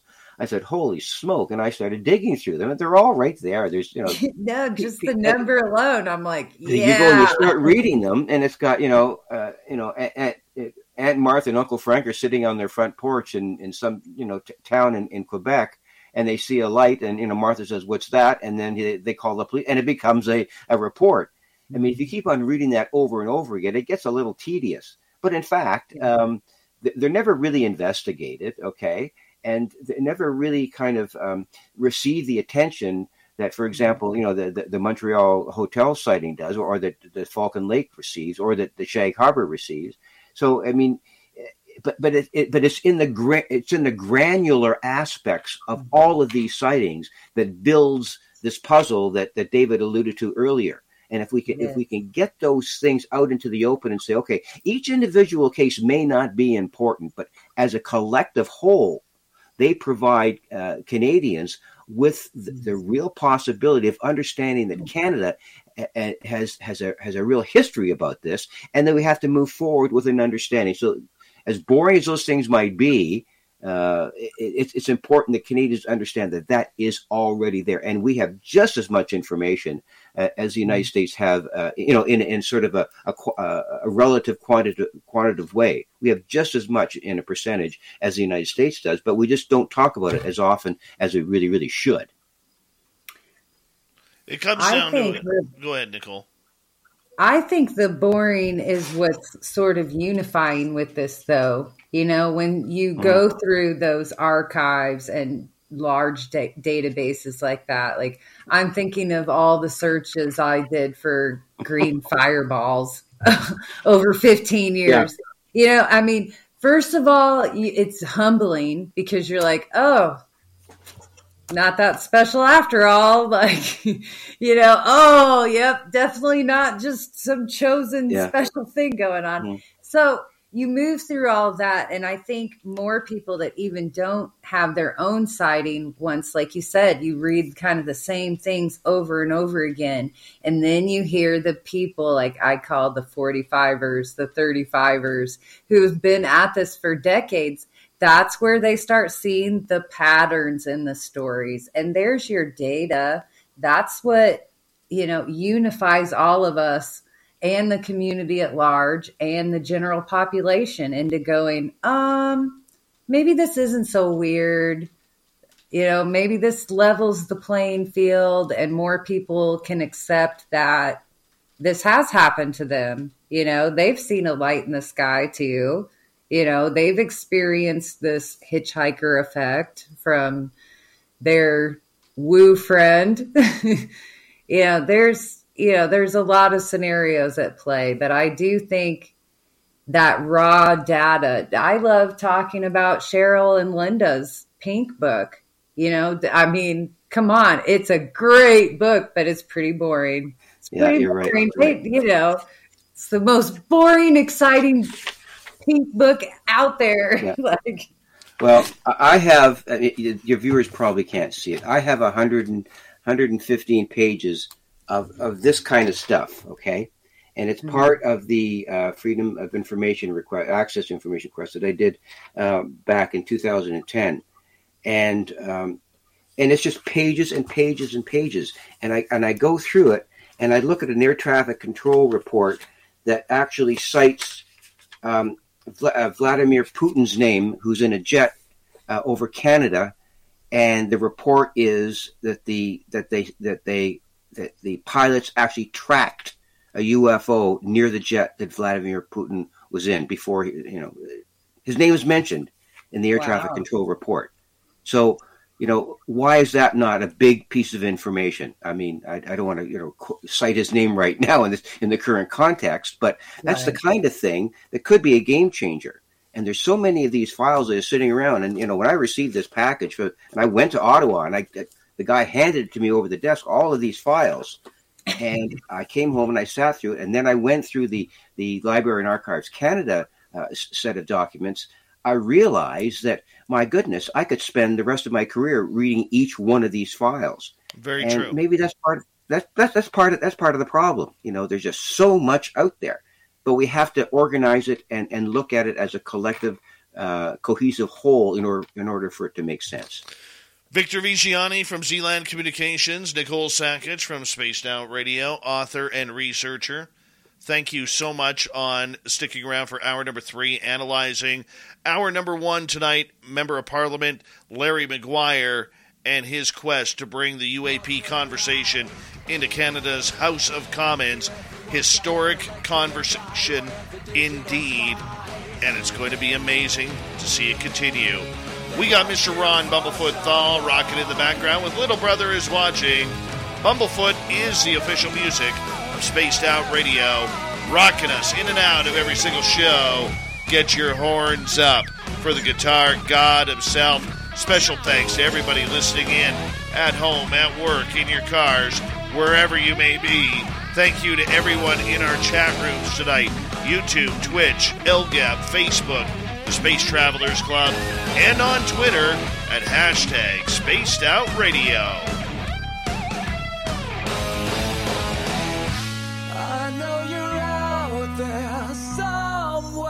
Remember, this show is copyright by Spaced Out Radio and SOR Media Ventures Limited.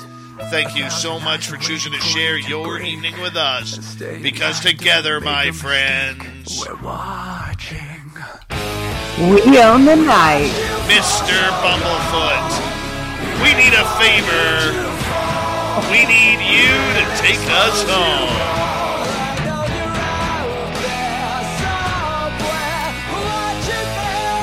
Yes, the Woo train has docked for the night.